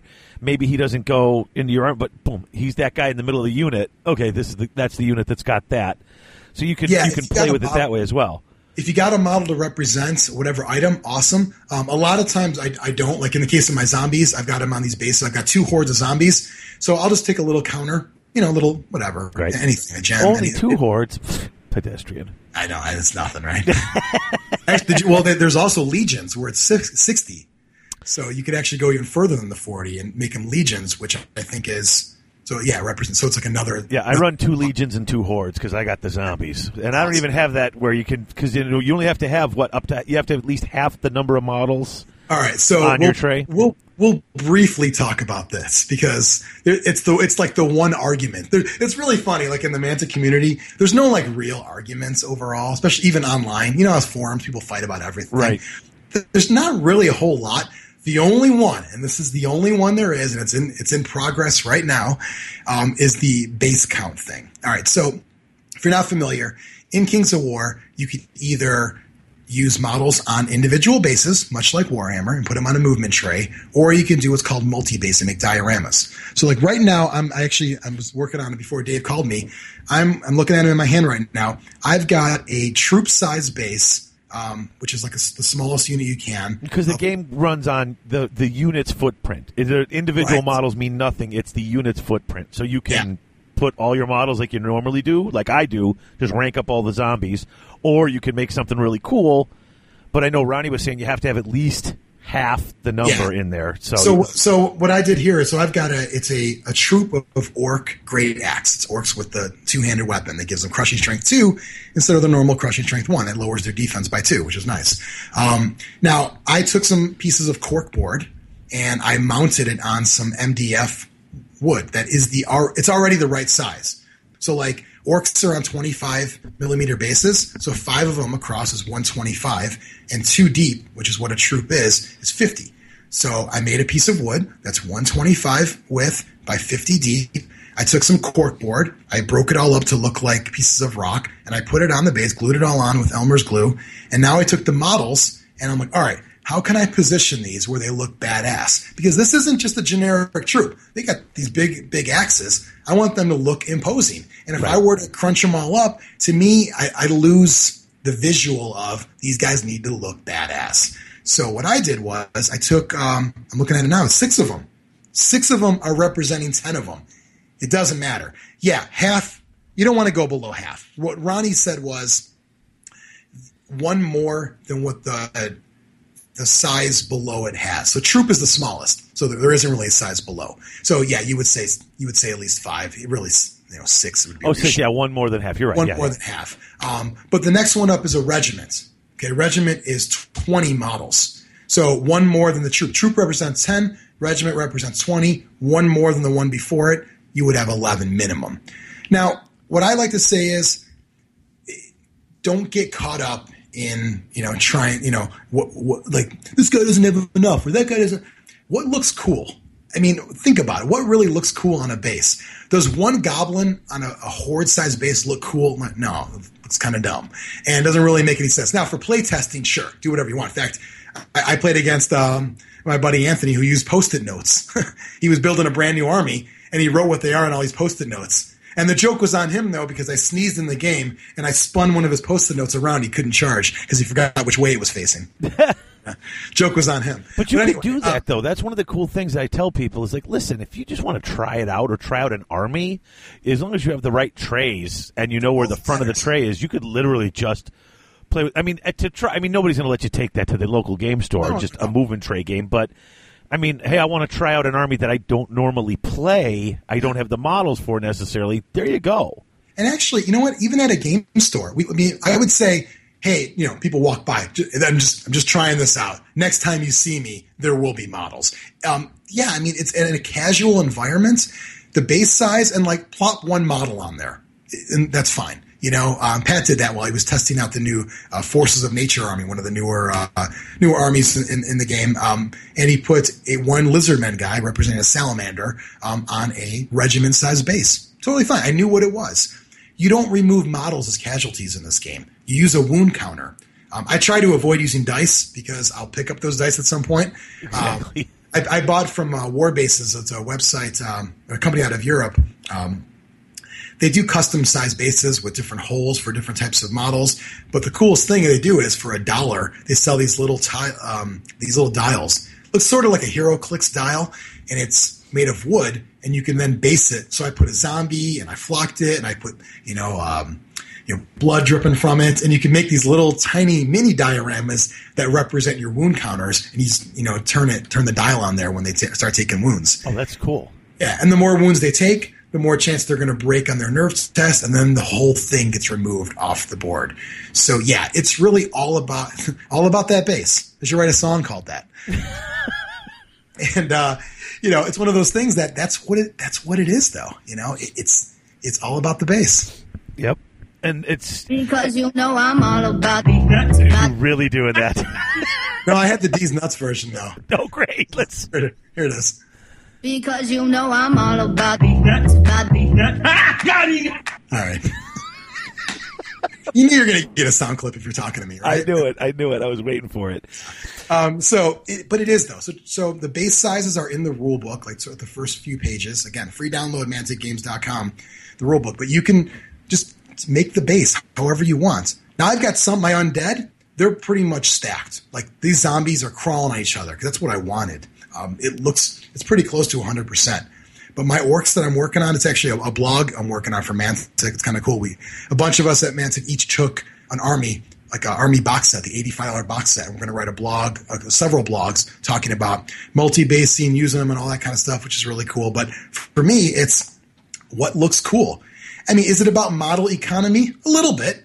I mean, if you think about it, if I could buy 30 models and instead of making 3 groups of 10, maybe, squeeze a free one in there, if they're all 7 models, think about it, you're going to get 1 free base out of it. Why not? But that's not really what it's about. It's about what looks cool. You spend time painting these. Why not let them, you see them? My cavalry are not 5 wide. Usually they're 4. I'm working on a Kingdoms of Men army. It's going to be like a Game of Thrones inspired army with the Perry War of the Roses models. I'm working on them. They're turning out really nice. Those are about 7 on each troop base. So then I put 2 together to make a regiment base, and now it's 14. Represents 20. It doesn't matter. It still looks cool. Right. And it's not, and if there is an empty space, I'll put some rocks there. Or I'll put in the case of my orc army, I'll put some dead elves on the base or something. You could do whatever you want.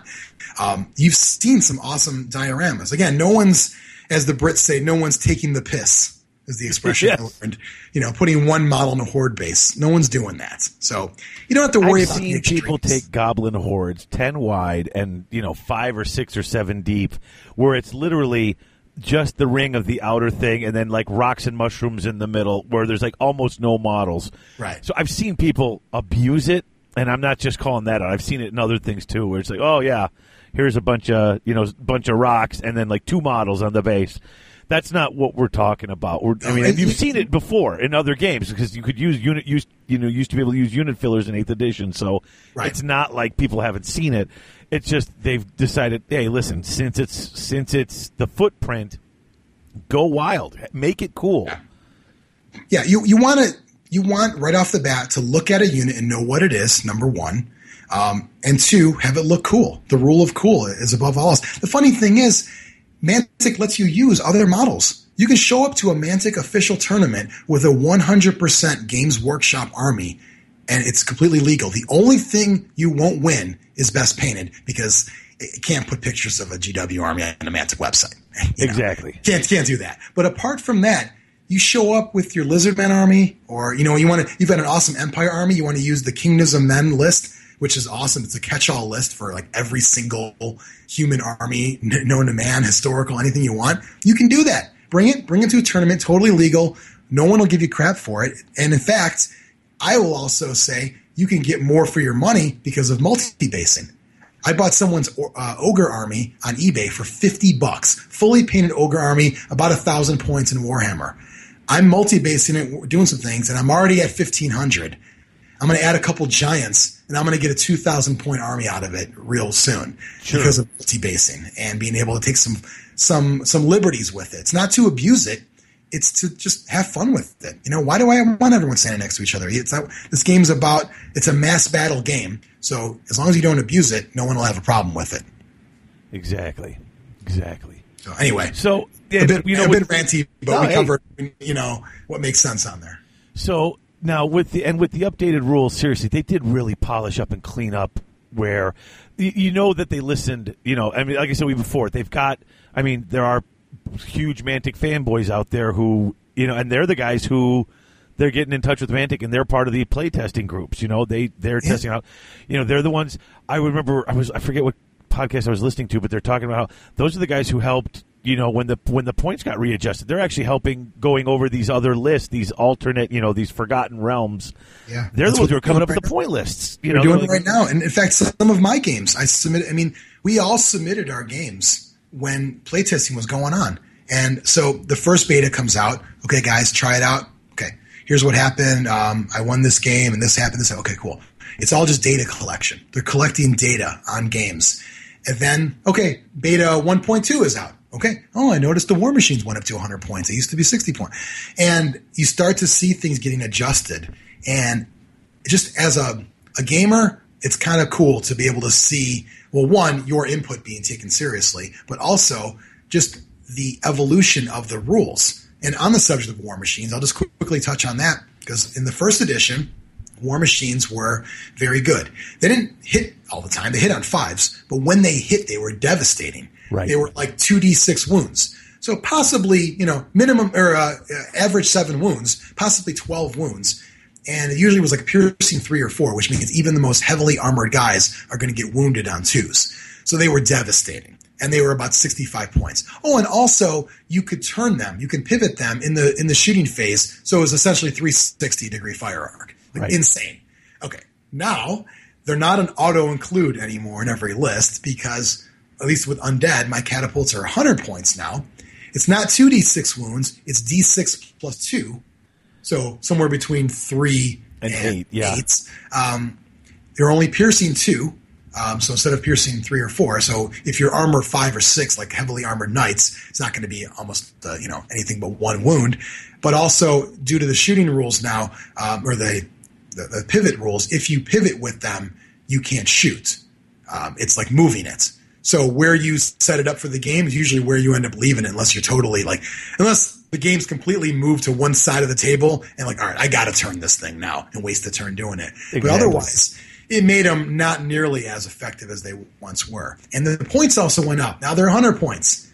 So they still hit on 5s, but they're not as devastating as they once were. And I like that kind of thing. Cavalry is not as devastating as it once was. Now they have Thunderous Charge, so that if they get that initial charge, they're going to knock down your defense by whatever their Thunderous Charge level is, 1, 2, 3. But if they get stuck in combat, and I shouldn't say stuck because you don't actually get stuck. You bounce off. You do damage and you bounce back. But if they're in what's called like a counter charge, they charge in the first time, get Thunderous Charge. The enemy hits them back on a counter charge. They hit them back on a counter charge. They no longer have that Thunderous Charge. The idea is cavalry, you want that first one. So you sort of play cat and mouse a little bit with it. You got to be real conservative with how you use cavalry. You don't want them just, all right, let's go. Leroy Jenkins, let's run in there. No. You want to ideally try to get a flank out of them. Do it right because they got a Thunderous Charge that they only get on that first charge. And I still like the way the flanks in the rear work. Instead of getting a bonus to your, there's not that combat resolution. So if I hit you in the flank, I double my attacks. Why? Because I'm hitting you in the flank. I'm smashing into you. I'm getting a bonus. If I can get all the way into your backfield and hit you in the rear, I'm getting triple. Yeah, treble. Sorry. Treble, right. Trebling my attacks. Well, it's all about that trouble as well, apparently. Exactly. The cool thing is, so let's say you do that. All right, so I've got a unit, my horde of orcs, and you're just surrounding me with a bunch of elite units of undead. Little oxymoron there. Not so much elite going on with them. The vampires, we'll say. The vampires are pretty badass. But you get a rear charge on me, and you also get a front charge on me. And then you get a flank charge on me. So you're surrounding me, okay? I've got enough wounds where I'm going to last at least one more round. On my turn, I do what's called a counter charge, where I choose one of the units that charged me. It could be the one in the rear. I flip that whole unit around, and I attack them. Now, you could say, well, wait a minute. Now you're exposing your rear again. Well, I'm going to go after probably the weakest unit on my counter charge, the unit that I could beat. Because if I beat them, then I could then reform. Or I should say reform, pivot, really. Pivot 360. So right. Let's say that triple charge from you was against, a regiment of zombies. Well, they get torn down like butter. So I'm going to go ahead and countercharge. I'm going to flip my horde around of orcs, take out the zombies, win that attack, pivot them right back, ready to take the next fight from the vampires in the front. So you could survive it. It's just difficult. And the beauty of the new countercharge rule is you're not necessarily just screwed when that happens. Like you can still only charge one unit at a time. You can't charge multiple units. Multiple units can charge one, but one can't charge multiple. But the nice thing about that scenario we just kind of, made up was if you are indeed surrounded, on your turn you can choose who you want to fight back against with the counter charge. So I definitely like that. Oh, and there's a couple of nice things with that. First of all, Mantic has embraced the virtual pivot. So you can't railroad people, if you know what I'm talking about, where their movement, that you've got them pinned and they can't move. As long as you end your movement in a legal place, you can pivot and move through stuff, which is nice with the counter charge is if I've got you from 3 sides or something like that, you may not be able to choose a counter charge or to pivot because you still have to be able to spin around your center and not be in the middle of the other guy's units. So when you stop moving...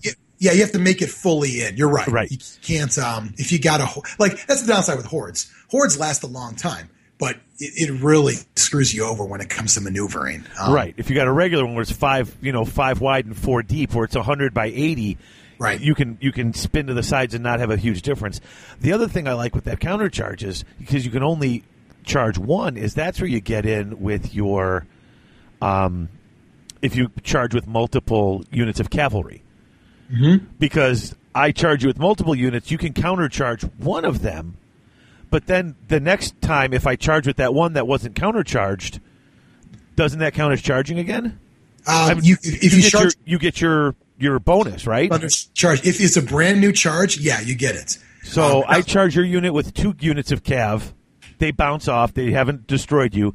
You countercharge one of them. That one, it's still in the combat, but that one you didn't countercharge, if he charges again, that's a new charge. That's a new combat, right? He's fresh. And the funny thing in that scenario is because when you move chargers in, you shuffle some things over, you might actually get a flank out of that too.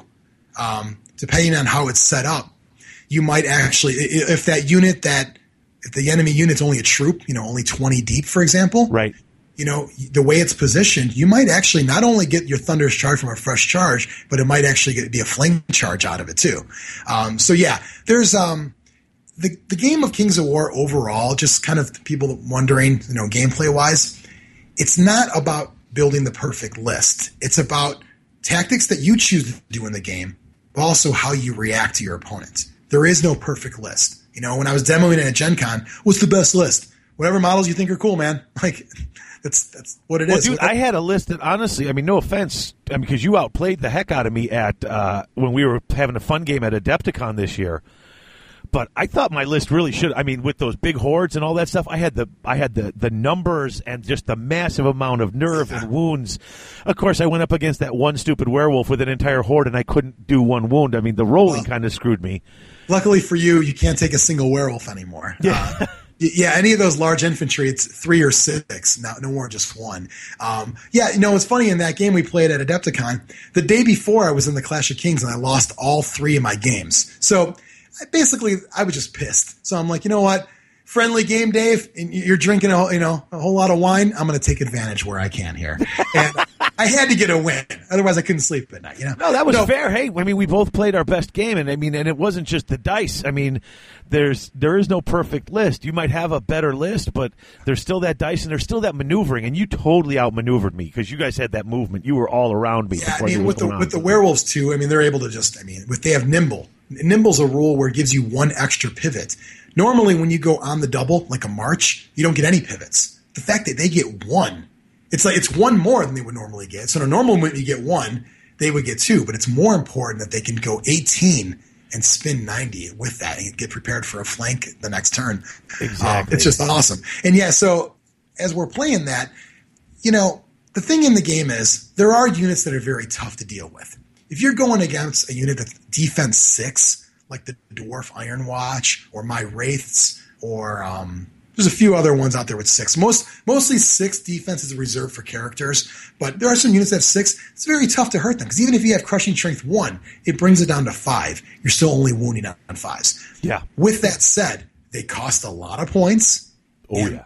You're not going to be able to take them in large numbers, which means if we roll a mission where it's objectives, how many units are you going to have out there? Probably not enough to really get all those. So if you take a bunch of cheap units, well, I have more units to get objectives with.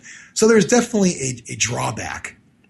And the funny thing is, that big unit, if I take them out, it's a nerve roll. It's 2d6 plus the wounds that have been done, cumulative on them. If I get a lucky roll, they're done. And you paid all those points for it. So yeah, there isn't really a perfect list.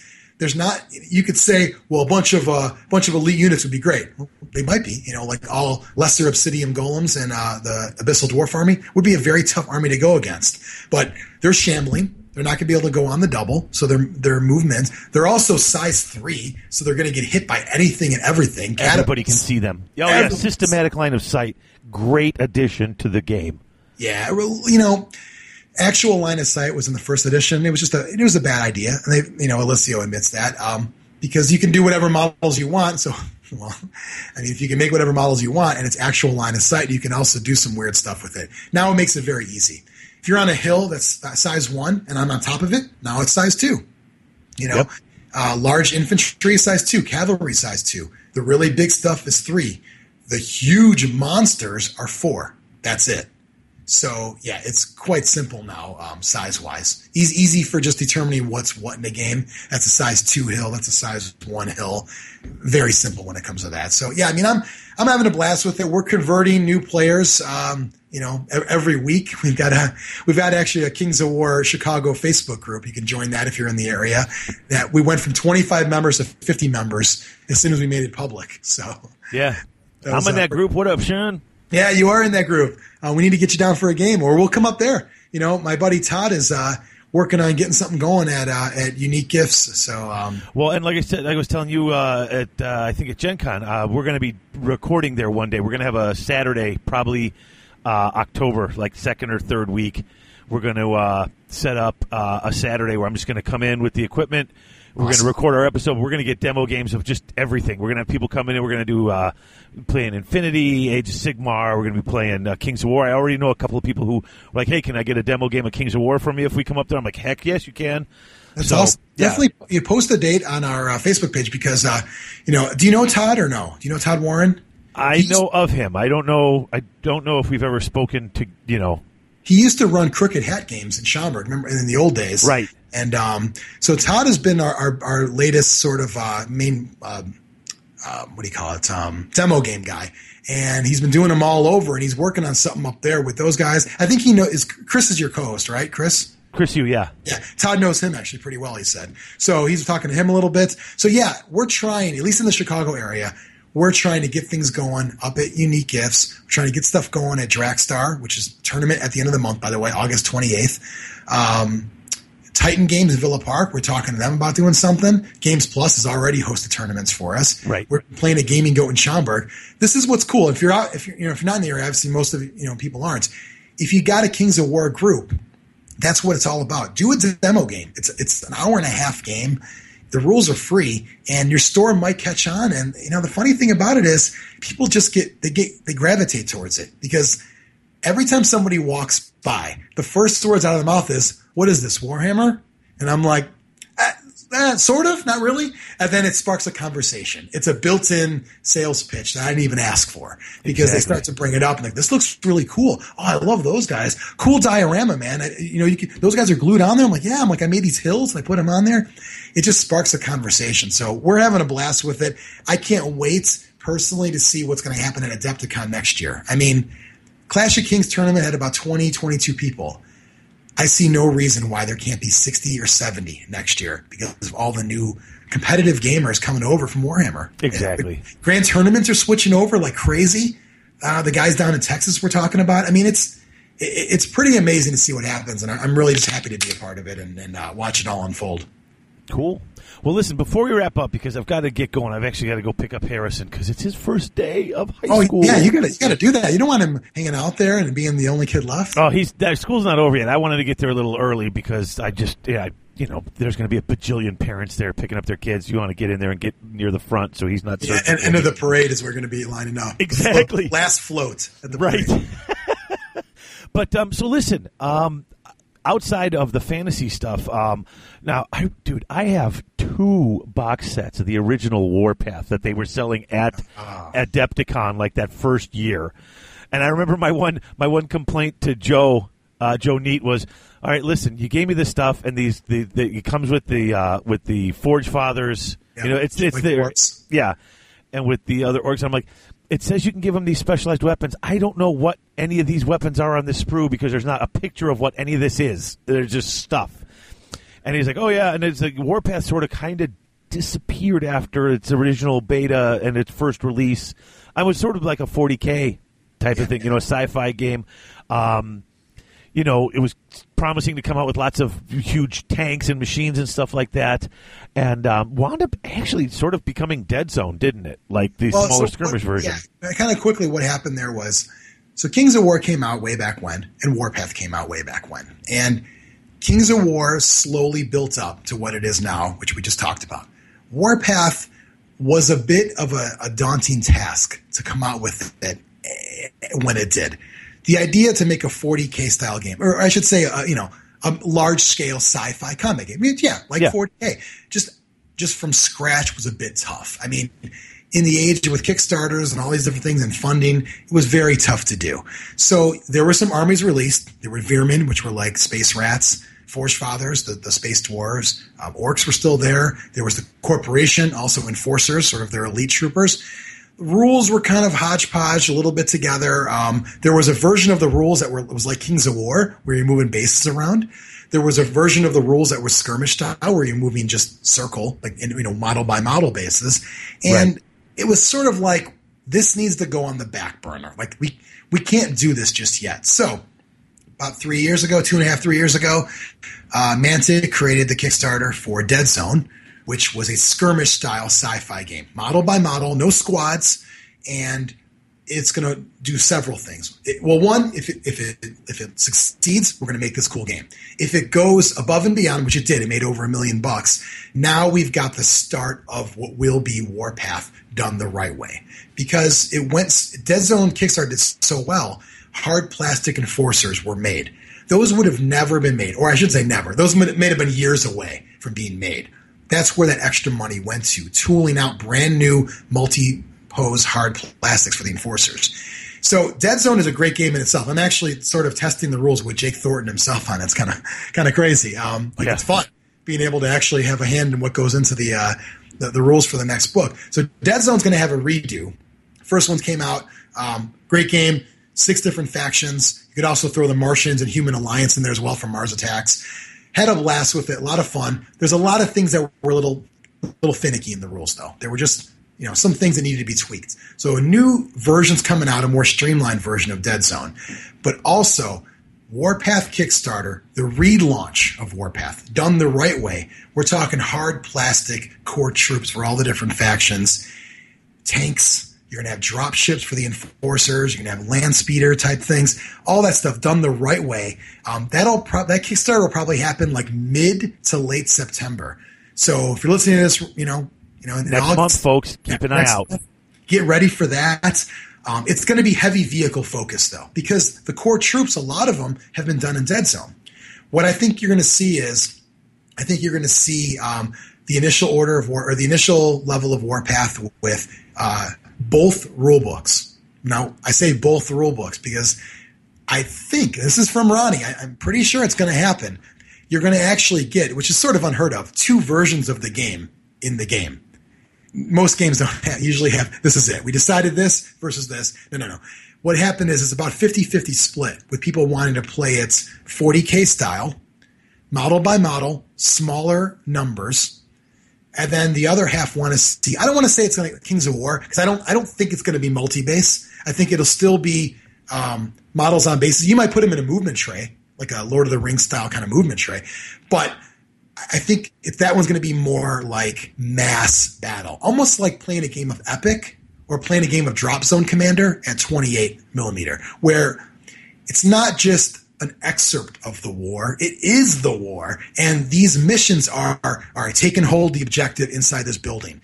It's not necessarily about kill this guy, kill that guy, kill this guy. I think you're going to see that version as well, though. So I think they're going to be 2 rule books. I don't know what they're going to be called, but it'll be like a skirmish, like bigger than Dead Zone. Dead Zone's about 15 models, 8 to 15 models. It'll be bigger than Dead Zone, played on a tabletop, maybe 30, 40 models. Then you're going to see the version of like hundreds and 200s of models that are the mass scale, where the missions are about achieving certain missions, not killing guy by guy. You're moving squads at a time. So I'm pretty sure you're going to see both. A couple of tanks, a couple of squads, or whatever faction you want, and that'll be probably the sweet spot of or at least the entry point, I should say, maybe like the $100 level type thing. Right. Then it's going to go on from there. So that Kickstarter, that Warpath relaunch, mid to late September, get ready for that. If you're into Dead Zone already, you sort of have a taste of the universe. So Dead Zone is the worst areas of that universe. They're just shut down. There's a plague outbreak, shut it down. Imagine going into work one day, phone doesn't work, internet's off, nothing worked, TV's off. Okay, we were just erased from the map. That's what just happened. And that's what Dead Zone is. A plague outbreak, all right, quarantine, that planet's done. And then stuff happens on that planet. Warpath is the big scale version of that. So Plague will be in there, and the Orc Marauders. Quick side note, I love the orcs in the Warpath universe because they're not goofy like stupid orcs. They're actually intelligent. They're militant, military-minded orcs that took all the training. The corporation gave them all this training for free, gave them all these awesome weapons because they were immune to the plague. Like, cool, we can fight the plague. These guys are immune to it. Let's train them, give them weapons. But eventually, the orcs, I like to think of it like when the corporation guys are around, they're doing like the whole, hey, yeah, whatever you want, kind of like song and dance. Like, all right, are they gone? All right, here's what we're doing for real. And it becomes like, well, it's anytime you arm your enemies to take care of your other enemies. Yeah. Arm and train them. It's now they're going on their own. I think it was called the Mandrake Rebellion and the Fluff, and they're like, all right, now we're done. We're fighting for ourselves. So then eventually the corporation created the Enforcers, which are still human, and to be their shock troops. So yeah, there's a cool storyline in that. Again, if you're into Dead Zone, you know some of it already, but if you're not, Warpath is the perfect place to get involved, and I can't wait for that to launch. And again, next month, really looking forward to it. Cool. All right, Johnny, thank you so much for coming on and filling out the rest of this special Mantic-focused Gen Con and post-Gen Con episode, man.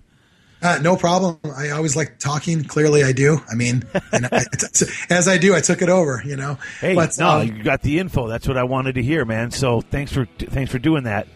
When you're passionate about something, it's easy to talk about it. So hopefully get out there. Again, just download Kings of War rulebook. It's manticgames.com. It's free. Just give it a try is all I ask, because I stay open-minded because I think it's really fun. And it's how can you beat a free set of rules, right? Yeah, I mean, what's the worst that happens? You try it, you don't like it. Well, my free rules that cost me nothing. Now I'm not going to use them again. Yeah, you didn't buy a new army. You didn't buy a rulebook. Just download and give it a try. And if you like it, the actual softcover version is $25. Can you even get like a supplement book for that anymore? You know, for the full set of rules? It's crazy. Exactly. So, all right, folks, listen, this probably the last of our little supplemental Garage Gaming extra episode, since everything's going to be slowly incorporated into the regular Garage Hammer. But I wanted to get this out, just a pure Mantic episode for you guys. So thanks for listening, and we'll be back with regular Garage Hammer in probably about a week or so. What up, Sean? What up, Sean? Thanks, Johnny. Talk to you later. You've been listening to Garage Hammer. If you like the show, we invite you to join the Garage Hammer community by joining our forums at garagehammer.net/forum or our Facebook page, Garage Hammer Podcast. You can also follow us on Twitter. Follow David at Garage Hammer and follow Chris at TopherChrisU. If you'd like to contact us, you can reach David through david@garagehammer.net.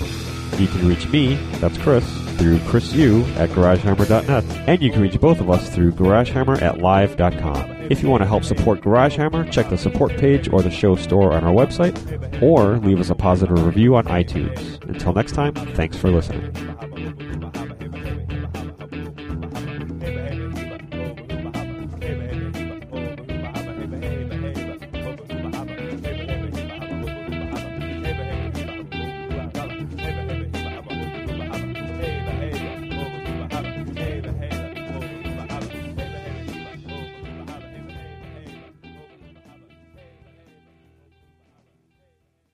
Because you know I'm all about these nuts, about these nuts. Ah, got him! Because you know I'm all about these nuts, about these nuts. Ah, got him! Had to do it. All right. You can cut whatever. I don't care. Cut whatever. Not going to cut it. It's just too wonderful.